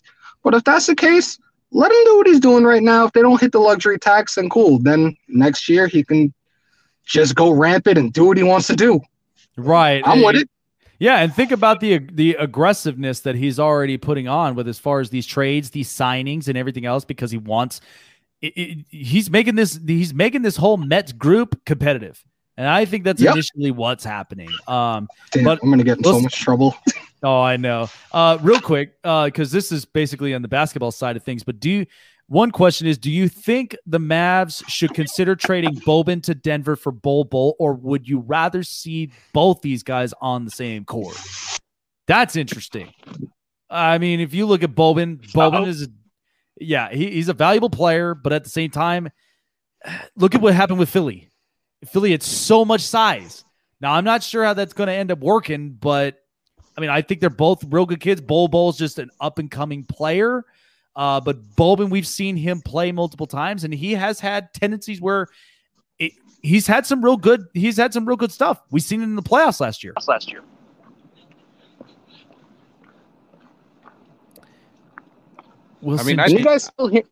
Can you guys still hear me? Yeah. I'm like struggling right now. I actually should have been back inside like 7 minutes ago. Yeah, no worries, man. But yeah, Bol's just too unproven. Yeah, he really is. Yeah, it's true. I mean, like I said, he's a guy that's still developing. He's still trying to make his way, because think about it. I mean, his dad had played for years. So I don't care what Shaq says about him. No. I mean, this kid is still on the developing side of things, and hopefully he'll develop well, but it is still going to take some time. But how will the Royals be this year? Listen, I think the Royals, they picked up some good pieces, but they're still missing some links. The starting rotation right now is they need to bolster that. They need to bolster that rotation. I think the other thing is too, I mean, you still do have Whit Merrifield. You've got Bennett Endy. Carlos Santana, here's the thing. I mean, he's an old veteran. I don't know how much he has really left in the tank, but he could still produce in some ways. But at the same time, you got Wade. Listen, the reason they had to bring Wade Davis in, that's a retirement contract, right? Like, it is a retirement contract because it never worked anywhere. Like he didn't work with the Cubs. He didn't work with the Rockies, which I was really hoping he'd be successful with Colorado. But I think this is initially the reason why they had to bring him back to Kansas City, because only he worked in Kansas City. The reason why they had to bring him back to Kansas City because. And but I think the Royals. I gotta get back inside, bro. All righty, but real fast, where can people? As usual, it's always fun. I gotta get going. Absolutely, man. Appreciate you, Hammer. So of course, with the quick change and everything else, you guys can definitely check out Hammer at Hammer's house here. I have the link down below, in the chats and in the comments. I mean, we got a lot of really good stuff. I mean, he's absolutely right. I mean, the fact that the Mets are getting aggressive for a reason, regardless of this luxury threshold and all this other stuff. The Mets want to be aggressive. They no longer want to be like that back in the tail end in New York, where you have the Yankees, and the Yankees, of course, they care less about the luxury tax. As long as they have one of the highest payrolls in baseball, exactly, they don't need to. Exactly, and that's a part that just like they've been buying championships for decades, right? And it's so funny because he mentions that about Jeff McNeil, because I did watch Michael Conforto, Brandon Nimmo, and a couple of other young stars. And these guys they're competitive. These are guys that are willing to really step up in the lineup and make big time production. But I think, if you bring Chris Bryant in the middle of it and he plays up at third base, which is a guarantee, then at least that's one good start. He has a guaranteed spot, and it's going to be third base. Well, it's about time too for the Mets. It's about time. It's about time they started getting serious, and I believe they ran the old owners out.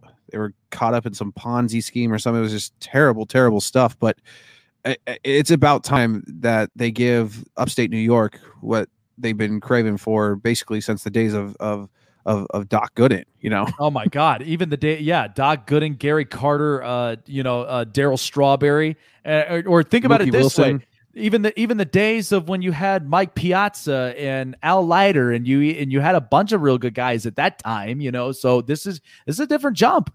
David So Wright. yep, David Wright as well. And he's absolutely right about the Raiders when it comes to, because the defense has to be held accountable for this stuff. And that's initially what it's all about. But at the same time, these wide receivers have to step up. They need to be healthy, and Henry Ruggs just needs to get better at his game, and he needs to strengthen up, because you can't have this type of play style knowing that you got Kansas City who utilizes Tyreek Hill all the time.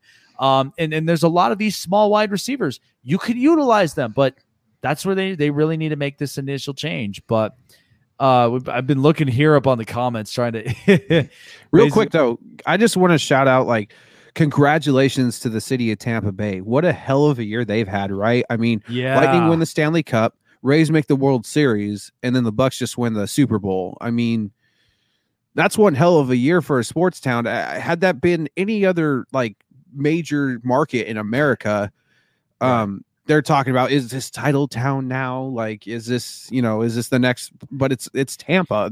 It's Tampa. When I think of title town, I mean, you and I, we've been used to it. Title town would either be New York or Boston. Los Angeles, or it'd be Boston. Those are initially title towns. I mean, listen, the run with the Cowboys in Texas, I mean, Dallas only won one Stanley Cup. And then, and that was it. Stayed and then competitive for a few years afterwards, but right. And then you have Dallas, the Mavericks, where they've won 2 NBA finals with Dirk Nowitzki. And then afterward, right.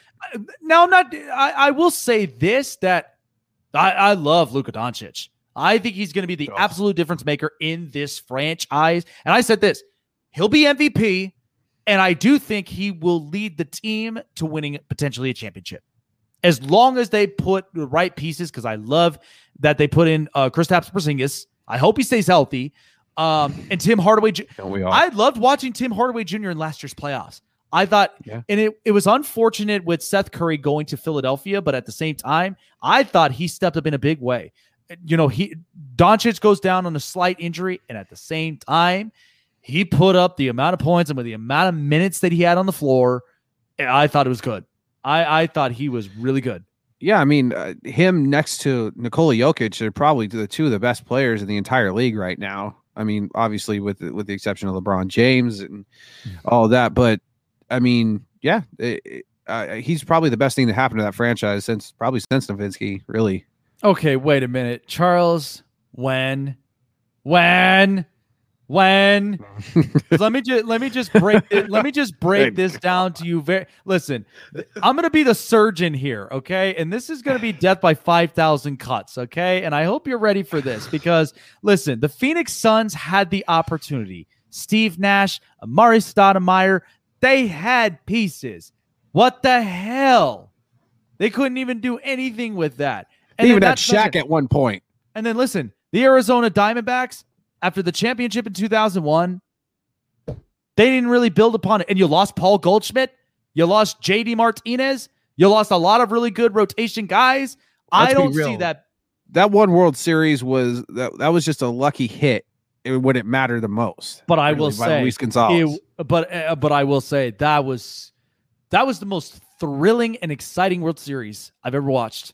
I mean, they had the rotation to compete with the Yankees. I won't. They had Johnson and Schilling, and they had the arms to compete with New York. But what it really boiled down to was just one bad pitch that basically ended it all.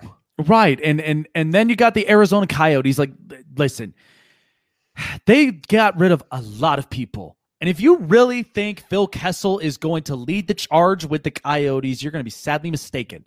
There are too many young kids that are developing right now. That team is in a cap hell thanks to John Chaika. With what he did to that team, yes, they are going to be reveling for that for a while.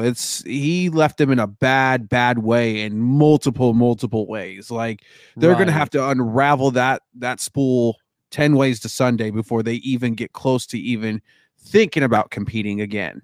And by the way, if you don't know Charles here, Jeremy, because this guy, he loves to rant and rave about Darcy Kemper. He loves to rant. I mean, and rave Darcy Kemper is a solid goalie. There's no denying that. Yeah. But is he like going to win the Vezina? Probably not. You know, but he is a good, solid. The problem is the Coyotes, they ask him to stand on his head way too much, and they don't have the talent to back it. They just don't. They don't. They really don't. There's a lot of amazing goalies that are on really not so good teams. I mean, Holtby just went to the Canucks, and they're terrible. Oh God, the Canucks are out. I knew this was going to unravel for Vancouver. I really did, because listen, last year and the run that they had, they did. Look, Thatcher, Demko, okay, he had a momentum. Okay, they lost too many key pieces. Yeah, they lost way too many key pieces. And by the way, I mean, I do like Quinn Hughes. I really do. And I think he's going to be a really good kid for the next couple of years. But defense is going to, and defense is going to hold them accountable, because they have a lot of real good offensive pieces with JT Miller, Brock Besser, Bo Horvat. Lewis Höglander. Yep. They've got, and Elias Pettersson. Yep. Elias Pettersson. You know. They got a lot of these guys. But again, like we mentioned, defense sometimes does win you championships when you need it. And initially, you got to have the guys that are willing to take the scores. Yeah, you need that back end to help out your goalie. You need some goalie support. And if you don't have that, I mean, your goalie can stand on his head sometimes, but he's not going to be able to bail you out night after night after night. And especially a long grinding season like the NHL is so compressed this year. I mean, it's you need a solid back end. You see the teams with solid back ends like Vegas, who are just running through the entire league. Right. And finally, the Arizona Coyotes or the Arizona Cardinals, my bad. You had the 1 year, okay? The one real good year where I thought that was momentum. And then initially, after the catch and everything else, that unraveled. They had not been competitive since. They have a horrible offensive line. The defense still needs to end up, the defense still has to be reshaped. Well, Patrick Peterson is gone. Yeah. Presumably he's gone. So there you pretty much just lost the heart of your secondary right there. The only person now that you have really now put so much reliance on is Budda Baker. Yeah. It's just like, it's really, really crazy. Like, but to think they only missed the playoffs by one game. They controlled their own destiny at the end, and they just couldn't get it done against a very weak 49ers team that was severely just hammered with injuries. And it should have been there. It was their game to win. It really was. And they had it in the palm of their hands, and they just couldn't get it done. No, they could not get. For that reason alone, there's rumblings in Arizona that not a lot of people are too happy with Kyler Murray. They're just not. Well, see, that's the thing, because this comes back to the same conversation. Whether you have Kyler Murray or you have Josh Rosen, that offensive line is not protecting you. And at the same time, too, Kyler Murray and Cliff Kingsbury, because Arizona's got to make this thing work. They've got to. They're in a position where their backs are against the wall. And if they can't make this thing work, Arizona is just going to be one of those places where it's just going to be one of those rebuilding teams, and they ain't going to see a championship in like probably the next 10 years or so. That's just honesty. Look, he's like, we just have to make the playoffs and we can beat anybody. For the Coyotes, are you out of your mind? I mean, it's just not. I mean, you got Oliver Ekman-Larsson, who's on a terrible. He's on the back end of his career. Phil Kessel. You got Clayton Keller, who it's like it's so much pressure on his shoulders. He's probably one of the only bright spots on that forward line. He's going to be something really special going forward. I believe that wholeheartedly. But it's just there's just not enough support there for it. There's just not. that guy could have a 60, 70 goal season, and the Coyotes will still not make the playoffs. Exactly. Because think about it. You're talking about stable organizations like St. Louis, Vegas, and Colorado. Like those are and Colorado's in the position. Yeah, it's very hard to compete with that. And after with what happened in the front office, That's a lot to recover from. And I don't think Arizona is really going to recover well. They're not. I don't either. I don't know what Arizona was thinking anyway by letting a guy who's only like 25 years old be a GM for your team. Like I know he was highly touted as this highly analytical guy coming forward, but he did nothing but absolutely terrorize that team. Like they had the whole situation with the draft pick and then the tampering, and you're signing players and veterans past their prime. Yeah. Like Oliver Ekman-Larsson was a pretty big deal, but it's clear that he's not going to have the production of past, and neither is Phil Kessel.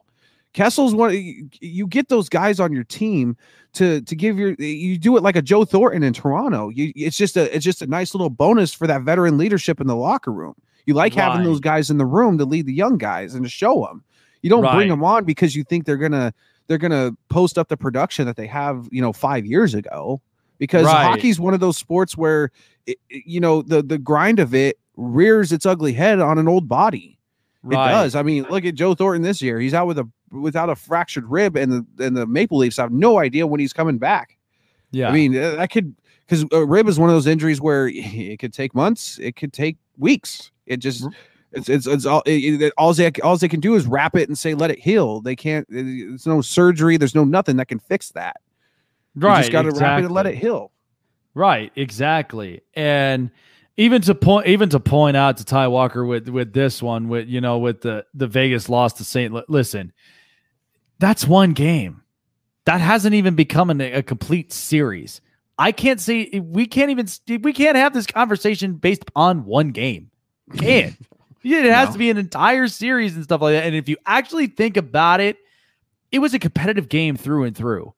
You can't deny it. And David Perron got the better end of the stick. He wins it in the shootout. But at the end of the day, Vegas is still competitive too. They show no signs of backing down whatsoever. They continue to fight. And that's initially what's going to happen. And I mean, they got Mark Stone, Pacioretty. They got way too many highly offensive, powerful guys and a really good back end as well to just let it all unravel. Yeah, exactly. And regardless, Ty, it's one game. One game. Like one game in a compressed, condensed schedule. And that's what happens. That's getting even more condensed. Quite honestly, I mean, Vegas has their problems. Obviously, with COVID, they're out for a while because they keep having COVID problems. But at the same time, you can't one game out of even 65 is still very micro. This is interesting. You had to overpay some of those players to build a culture. Coyotes' culture is good now. That makes no sense. No. I'm a little befuddled by You should never overpay any player at all. And by the way, Charles, when you say that you're going to be better than the Wild and the Blues, well, of course everybody's going to be better than the Wild. I don't know about the Blues, man. When they get Tarasenko back, when they get Tarasenko back, that's going to be different. But again, it's the Minnesota Wild, for God's sakes. And the Wild are, to me, I had them creeping into that fourth spot to get into the playoffs. They got a really young, good core there. I love watching Kaprizov.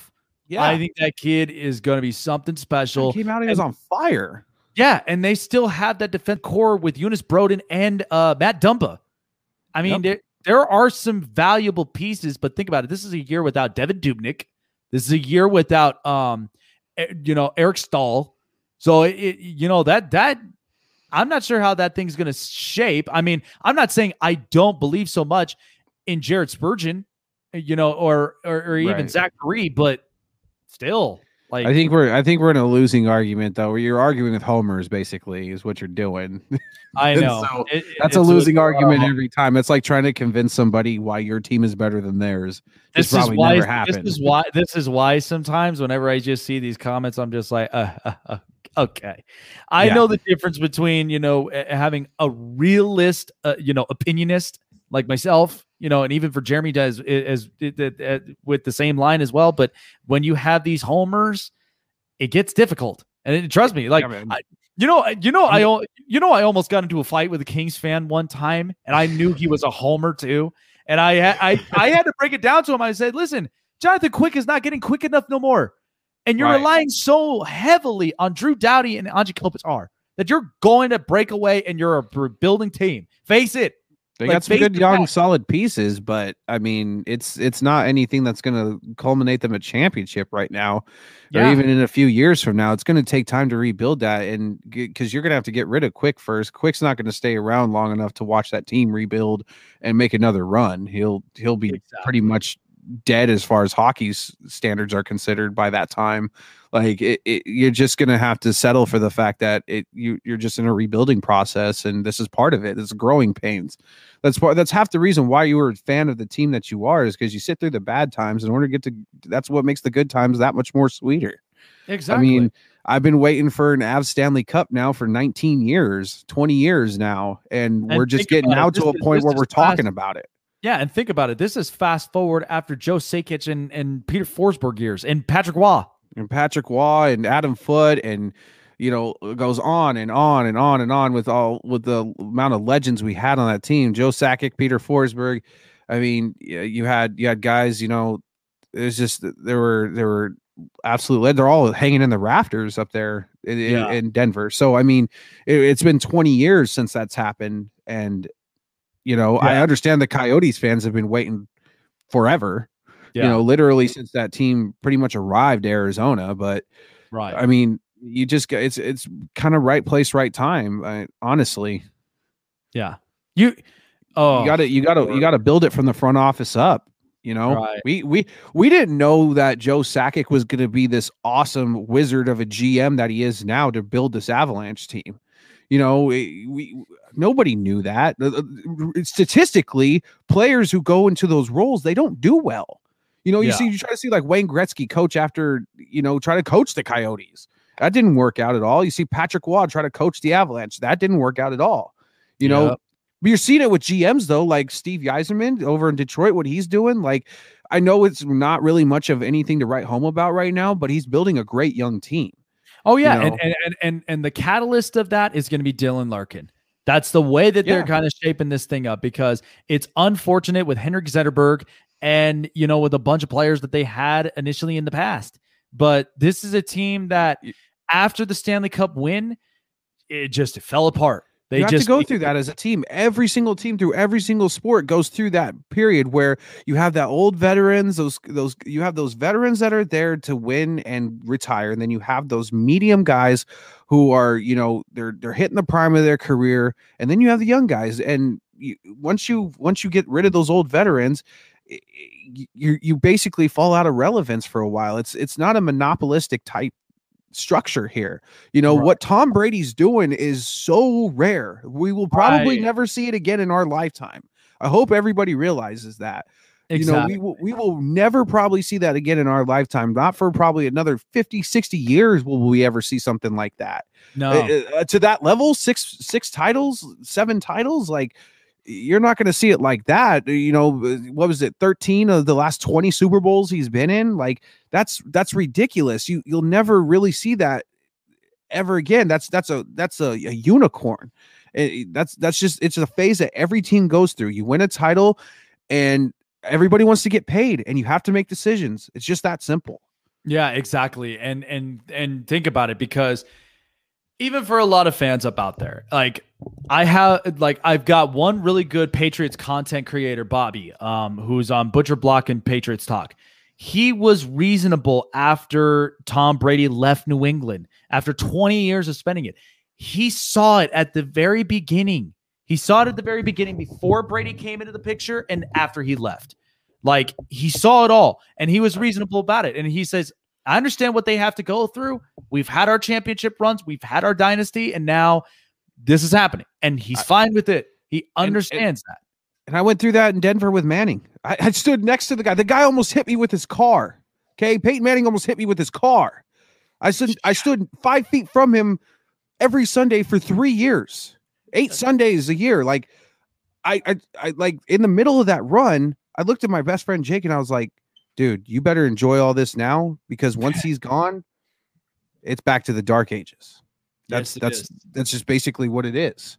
Exactly. Like that's you have Brady's obviously was a lot longer of a sample size than Manning's was, but I know how it goes. I was the same thing with the Avalanche.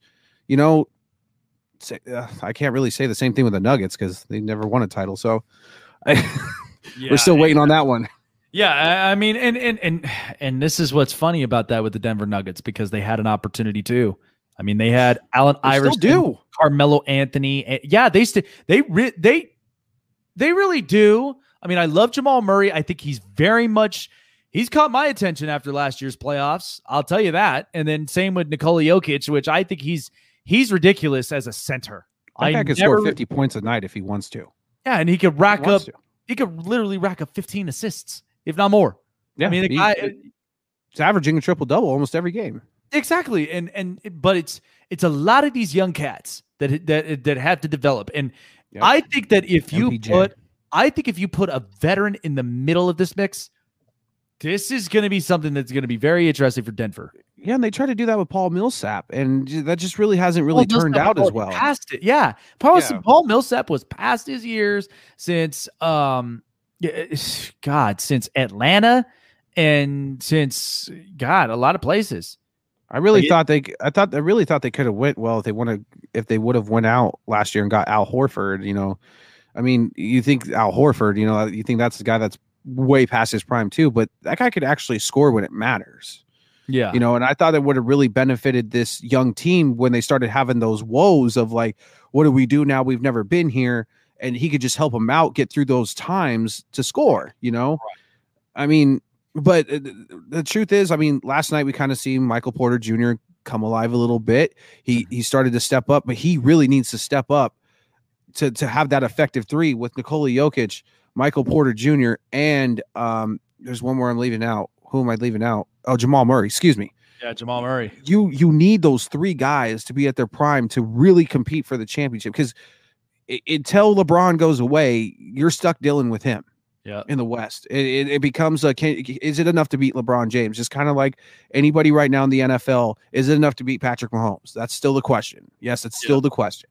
You know, like you gotta assemble a team that's going to be better than be good enough to beat the LA Lakers because they're going to probably repeat this year if you don't. Yeah, it's absolutely true, and that's what a lot of these teams have to be fully aware of. I mean, this is, like I said, there are so many different storylines, and there are a lot of things that, like, again, we look at the speculations of every single team that's out there, and wondering, what's now the next step, what's going to be the next plan, and all this other stuff, and they really have to think of how they have to build upon it. And that's what it starts with, and while trying to stay under their caps. Exactly. That's the biggest killer to a lot of potential dynasties as a way to level out playing fields in sports is salary caps. Yeah. That's why you don't see much leveling going out in baseball. I mean, baseball's got some parity for sure. I mean, Tampa Bay made it to the World Series, but the Dodgers are always going to be there. The rich got richer. They've been signing better and better arms. Like, your usual suspects are going to make the playoffs every year. Yeah, it's true. Yes, baseball can be an any given year type sport, but at the same time, since there's no salary cap, I mean, how long? What the Yankees bought? Like, was it 27, 28 World Championships? Like, they've been doing that that's their thing. That's been Steinbrenner's thing forever. Oh yeah, I mean that's been a trend for so long with the Yankees, and that's initially now, and they're trying to make these baby bombers, and it's just like it's not working out for them because of the fact of these there's a lot of them that are so injury brittled, and at the same time they never even won a championship in the tens, and that does say a lot. And so in the last World Series championship in 2009, that had a stacked core with Teixeira, Granderson. You still had old veterans like Pettit, Jeter, Posada, a lot of players. But initially, after the superstars are gone and done, now you're actually feeling what the A's always go through, a lot of these other, farm building type organizations, they do, because that's what they rely on. So, but man, we've had an awful lot of really good stuff. And I'll tell you what, we've maintained the chats. We've literally maintained the chats this whole evening. But yeah, it's awesome. But real quick, Jake, sorry. I just want to get this in here. I don't know if anybody knows. I just want to say rest in peace to Marty Schottenheimer. He passed away, unfortunately. Yes. And that's probably one of the greatest coaches of probably our era, probably a little bit before that even too. My God, yeah. Marty Schottenheimer. Yeah, and Marty Schottenheimer, I mean, since the start in Kansas City, I mean, with how the culture was there and how competitive that they were, to bring those talents to the Chargers as well when they were originally in San Diego. And like I said, that was a heartbreaking year to have such a stacked and talented team that went 14-2 and just to lose to Brady in the playoffs. Yeah. And then initially in the end got cut. I mean, that is one that I will never understand. And now it's, it is unfortunate, and rest in peace to good old Marty, and thoughts and prayers to the Schottenheimer family through this time. Cause yeah, that is a tough one. That is an absolute tough one. But we definitely got our best for last here. What's going on, Derek Gadsden? What's going on? We do have our best for last. I see you did end up getting yourself some cards up over here. So we're showcasing that here in these last final minutes that we have of the show before we wrap things up. So what seems to be cooking in the oven here, man? Because I know we've got at least a couple of real good cards about there. And hey, I'll even explain a little bit of some predictions and what my thoughts may be for some of these players. Well, I went over today and I bought this hockey set cards here, the Series 1 hockey from last year, 2019-2020. I also went and I picked up 2020 baseball update series here from last year as well. Just because I started getting, I'm getting back into card collecting again. I used to do it when I was a kid. I used to do it. I used to have a really big card collection in the mid to late 90s as a kid. My grandmother got me started with it, and then I just kind of built it from there. And then as I got older, I just kind of made ways with it. But I've kind of seen now there's a pretty big resurgence especially within hockey. Upper Deck has this deal with hockey where now they're starting to put like players' jerseys, pieces of pucks, signed cards. They're really getting into the collecting aspect of it. Yeah. And it's really making a resurgence in that. I mean, baseball kind of does it too. So does the NFL, but it's not as hardcore as hockey fans are. Hockey fans are really, really hardcore about collecting cards, apparently. And I'm a hockey guy. So I was like, what better time to get into it now? Because next year with the Kraken coming in, those are going to be first edition cards. Those are going to be worth a lot of money at some point, probably 20, 30 years. Those are going to be first editions for a new team. Yeah, that's right. I mean, think about it with the Golden Knights when that was a first edition team right there, because in 2017, those were definitely valuable right there. And, you go down the road and of course everybody will look at it as, this was the group that started the first successful expansion franchise. I got a couple of really good ones here. I got a Willie McCovey card. Oh, that's valuable right there. Loved Willie McCovey, man. Absolutely. As a Giants fan myself, I mean, Willie McCovey, obviously, Covey Cove. Yeah, just an absolute legend in San Francisco Giants baseball history. I also got a pretty valuable one here, Lou Brock as well. That's a good one. Lou Brock, it's a 35th anniversary as well card here. So it's like, I guess this is a reprint of like what Topps put out 35 years ago as well. Yeah, so those were classic Topps right there, dude. Like Topps, they're so good at classics. Like they're so good at retros. Like that's one that like really brings you like. Here's a blast from the past. Ken Griffey Jr. 1994 home run derby. Yo, that's pretty good. That's a pretty good blast from the past. 7 home runs in that derby. I remember. He was the runner up the previous 2 years in 92 and 93 and took it home that year. So that was a pretty good card. I'm trying to go kind of modern with it as well, though. Oh, Here's for Hammer. Here we got an Eduardo Nunez one for the New York Mets there. Oh God, I think he may have his. I think he'll have his peace of mind when I talk about Eduardo Nunez. He'll probably be like, "Oh God, yeah." That, but I actually got a 2 Mike Trout ones. Here's Mike Trout one, and that's the All-Star game. That's actually real good because he was the MVP Cincinnati. of that. Yep. And then here's just another one of his, just a regular Los Angeles Angels of Anaheim. Sorry, I was going to say Anaheim Angels, but I think that because that All-Star game, that's definitely going to be worth it because he was the MVP in that All-Star game. Absolutely, that was the second time he was the MVP. Because in 2014 he was the MVP in Minnesota, and that was the back-to-back year. Yeah. Here's another one. We just kind of talked to him briefly tonight. Is Chris Sale. Yep, Chris Sale. That's a good, valuable card right there too. And like I said, I mean, he's whatever Boston does here, he's still going to be the top end of that rotation. But they just need to start to build upon it. That's what Boston really needs to work on. But the one cool card I got is a little holographic. Is a Taylor Ward card here. We got a little bit of holographic action going on in the back there.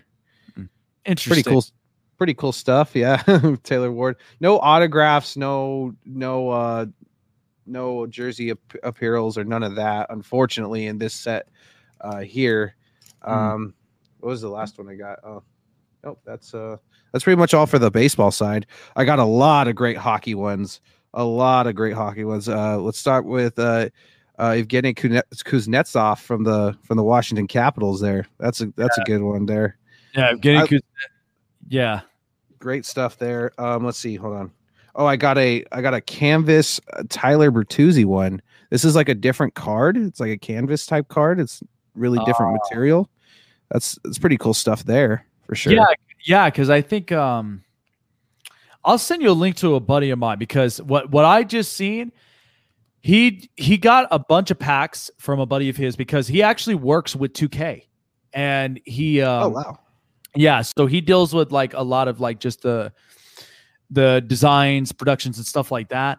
But he also does get like all the sport cards. But he just got himself those Prism packs for the NFL, and my God, they are beautiful, dude.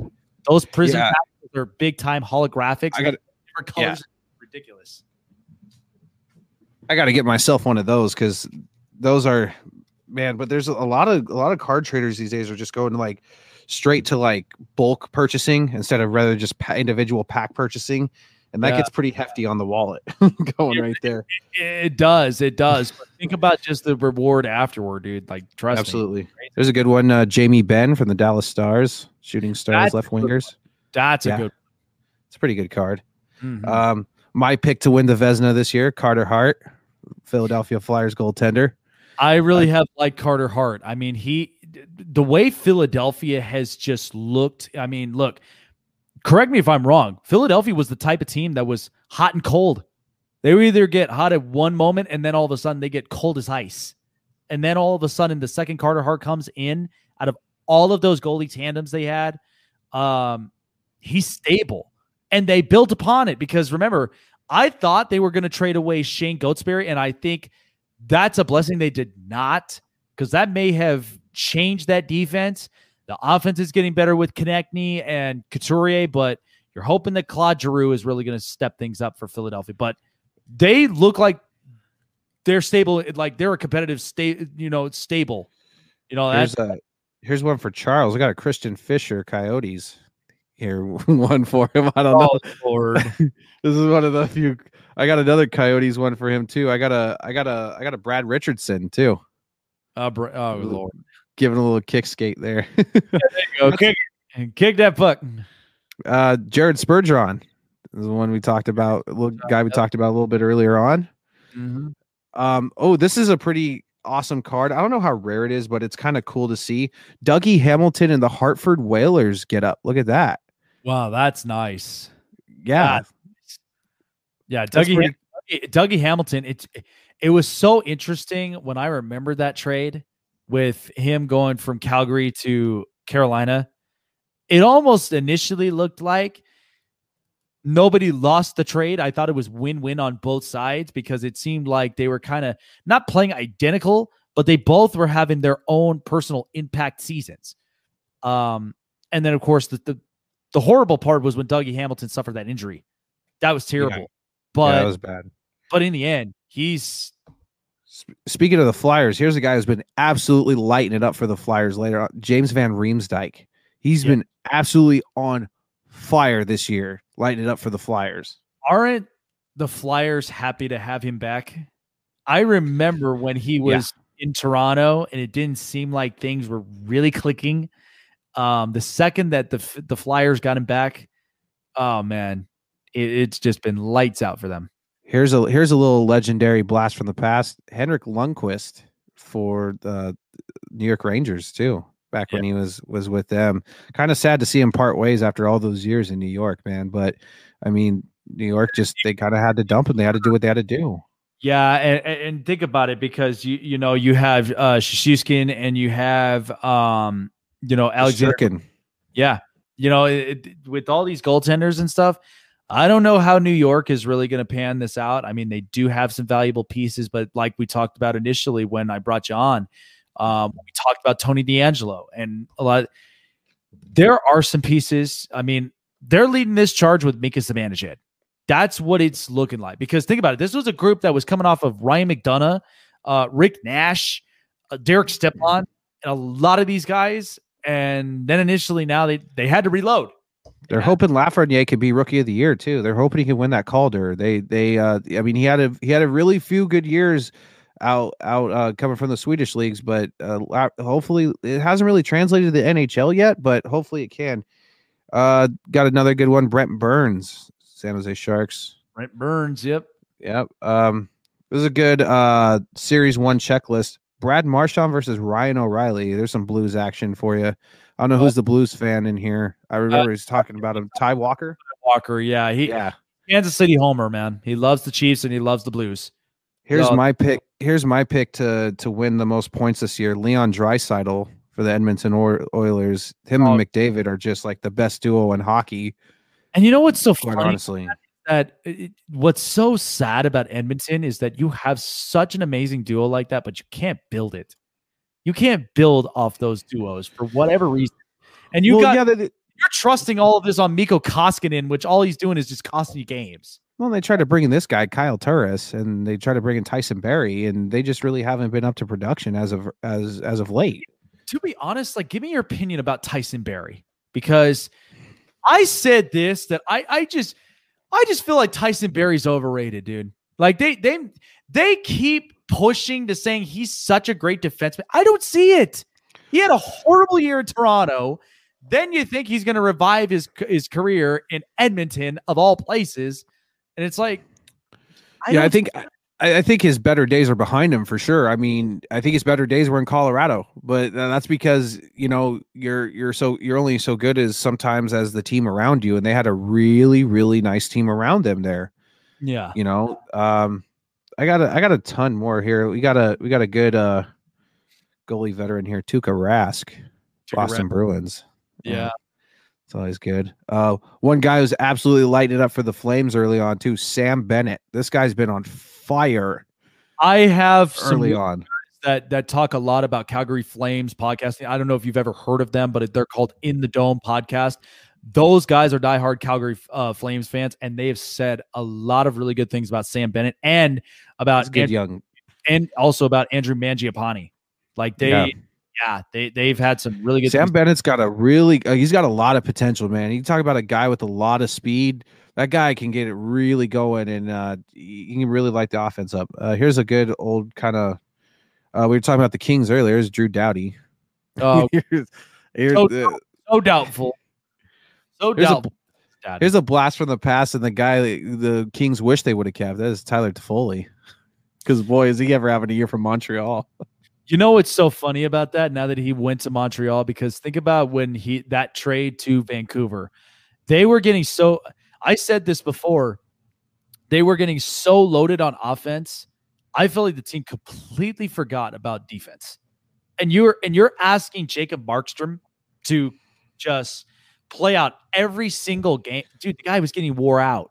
Like, you know, we've seen that so many times, and then they're getting so offensively bolstered that you look at this defense. I was just like, dude, if you figure out one way to beat the defense, you'll win. He's a great two-way defenseman. He's a lot of highly efficiently proficient, and not only that, they added Corey Perry to that mix too. I mean, if the Montreal Canadiens don't at least make the playoffs, I'm going to be severely disappointed in them. They got a lot of great talent with Nick Suzuki, got Brandon Gallagher on there. They got a lot of great forwards and some pretty good back ends. They you know what's it's actually kind of funny about this, because I even said this about the Canadiens earlier, because I was asking the question, are they really legit? Because think about it. The Josh Anderson trade for Max Domi, that was huge. Initially getting Tyler Toffoli in that contract deal. They still have Tomas Tatar. They have Brendan Gallagher. Nick Suzuki was a steal. Nick Suzuki was an absolute steal. And I will say this, because me, from a Vegas perspective, when we got Max Pacioretty, that was a guy that I knew was going to be slow to start in the process, because it was one that we just basically started this whole thing, you know, and it hadn't even reached its peak yet. So it was something that was, you know, initially going to start itself up. But when Pacioretty, when he gets going, I thought he's a guy that is very valuable to have. And so far, he's still doing it again. Him and Stone are just valuable on that line. Oh, dude, unbelievable. Ty Walker, I don't have any Tarasenko cards, but I do have a Tyler Bozak one for the Blues. That was the only other one for the Blues I really had sought out. Probably one of the best hockey players in the world right now. You can't leave out Nathan McKinnon, man. I mean, that guy. That man, at some point, he needs to get a Stanley Cup as well. Oh yeah, I think within the next 5 years, I think Colorado for sure probably will win one, and they'll probably have a kick of a can at another one within the next 5 to 10 years. There's so much depth on that team, like it is unreal. I will be in complete awe if they don't. I would be in such complete awe if they don't, because that is an awful lot of talent all the way from the top down. With him, Landeskog, Rantanen, fuck. Now Bowen Byram. Now you got Cale Makar still there. Yeah, you got a lot of great talent. Yeah, you know, you got a lot. It's like a factory what the Avalanche are doing with their farm, between their farm system and them.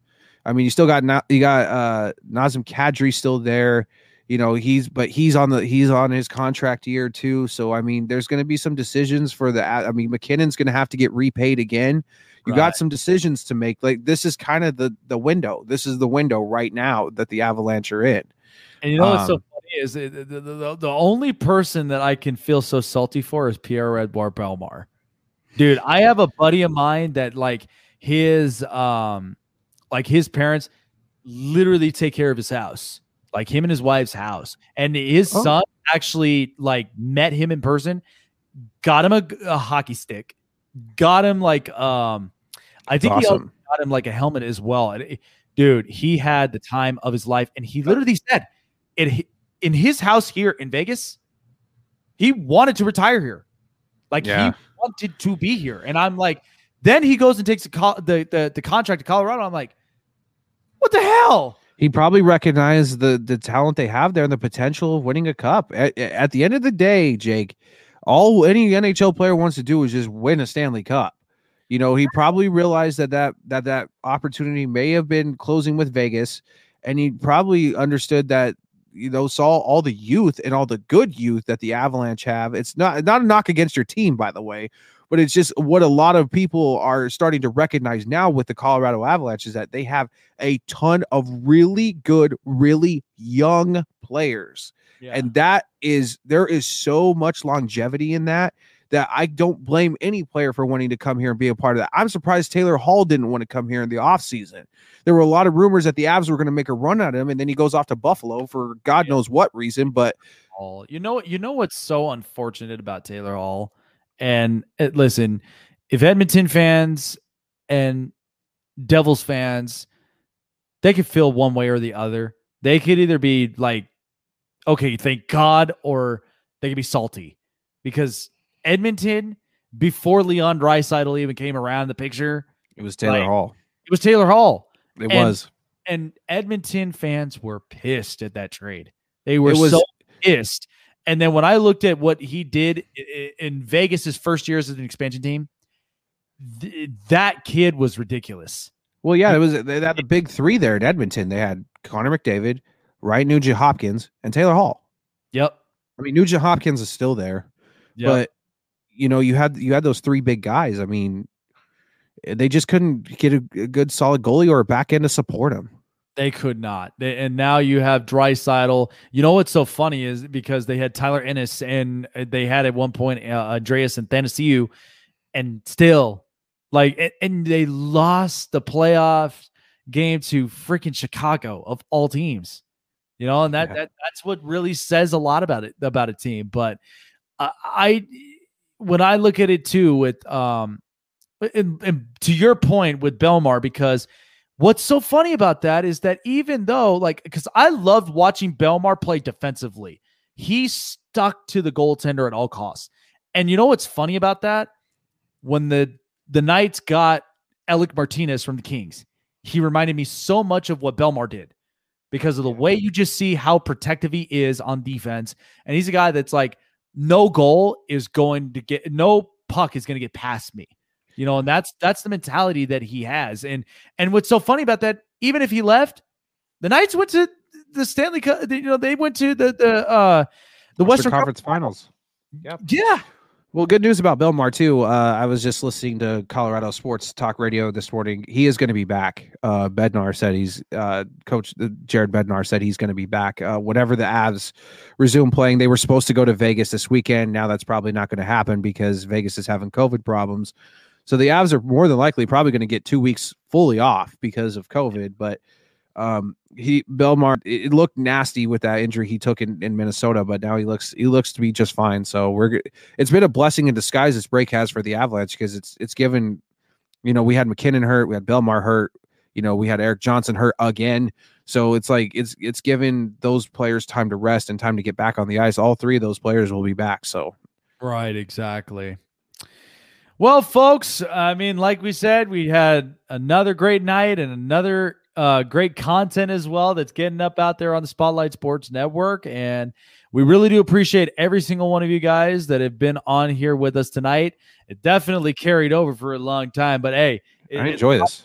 Oh man, so do I. I mean, this is initially what, like I said, I look to at some point put a career on this, and that's one day that will definitely get up out there, man. But when that opportunity does come up, yeah, it's going to be something special. I mean, my wife gets mad at me every time, but it's worth it. Hey, there you go. Well, we really do appreciate it, you guys. Thank you so much for joining myself and with Jeremy Case as well. We hope you guys have a great night. Stay safe. Continue to stay safe and healthy as well. And we will see you guys back on Monday when we have our show back up on the Spotlight Sports Network as well. Do keep in track because we will have picks and predictions for NXT for all of our wrestling fans up out there in the Goalie Zone. And of course, too, I will also be doing, I'll be back to doing live play-by-play reactions for the Golden Knights against the San Jose Sharks, as that will be at 1 p.m. Pacific. Yeah, it's going to be fun stuff. You know what's so funny? Every time it's like the Knights are always facing the damn Ducks. Like, can we face another different opponent, please? It's like you had your shot to face us, and you just got COVID. Then COVID happened, and then we had the chance to play in San Jose also, and that game gets canceled and postponed. And I'm like, so finally it will be in San Jose. So that's gonna be fun. Listen, I'm gonna have my gummy sharks ready because I always do that as a tradition with the Sharks, messing with them. I had twice where I had two games. It was in the Stanley Cup playoffs and one that was regular season where they scored 7 goals. So I had like 7 gummy sharks that I was eating up, and I'm like still keeping on at them. I think they're the most punned on team in the NHL. They seriously are. They are like, as soon as the Baby Shark song got really big, it was the year I had season tickets for the Avs, and like every time like they take a penalty, they play the Baby Shark song for them. Every time when Evander Kane feels very little of himself, when you got Ryan Reeves up over there, go here, buddy, go here. I'm gonna give you right. They just get punned on so bad. And you know what though, it'll be exciting for the first. It'll be exciting for the first meet because think about it. This is Kane. This is the same guy that filed for bankruptcy because apparently wants to fight Logan Paul. Apparently. Oh God. Yeah, this bankruptcy is really taking a toll on him. Yeah, I don't understand why you would do that. I guess that's kind of embarrassing knowing you're a professional hockey player in your playing career still playing. It makes sense when retired athletes do that because it's like, oh yeah, you probably blew all that money. But when you're still playing, that's kind of alarming, man. That's not really good. Says a lot to an organization because think about it with the contract that you're given. They're not listen, they could care less about how you spend the money that you earn, but at the same time, when news like that breaks out, that's almost questioning and concerning. That's one that, like, as a general manager, I don't know how they'll deal with this. But that, to me, that will feel alarming. If I was a general manager, that's an alarming thing. Definitely, for sure. What the hell are you doing? Like, you know what I mean? But all righty, guys. Well, we really do appreciate it. Thank you guys so much for jumping on, and we will see you guys next week on Monday. Take care.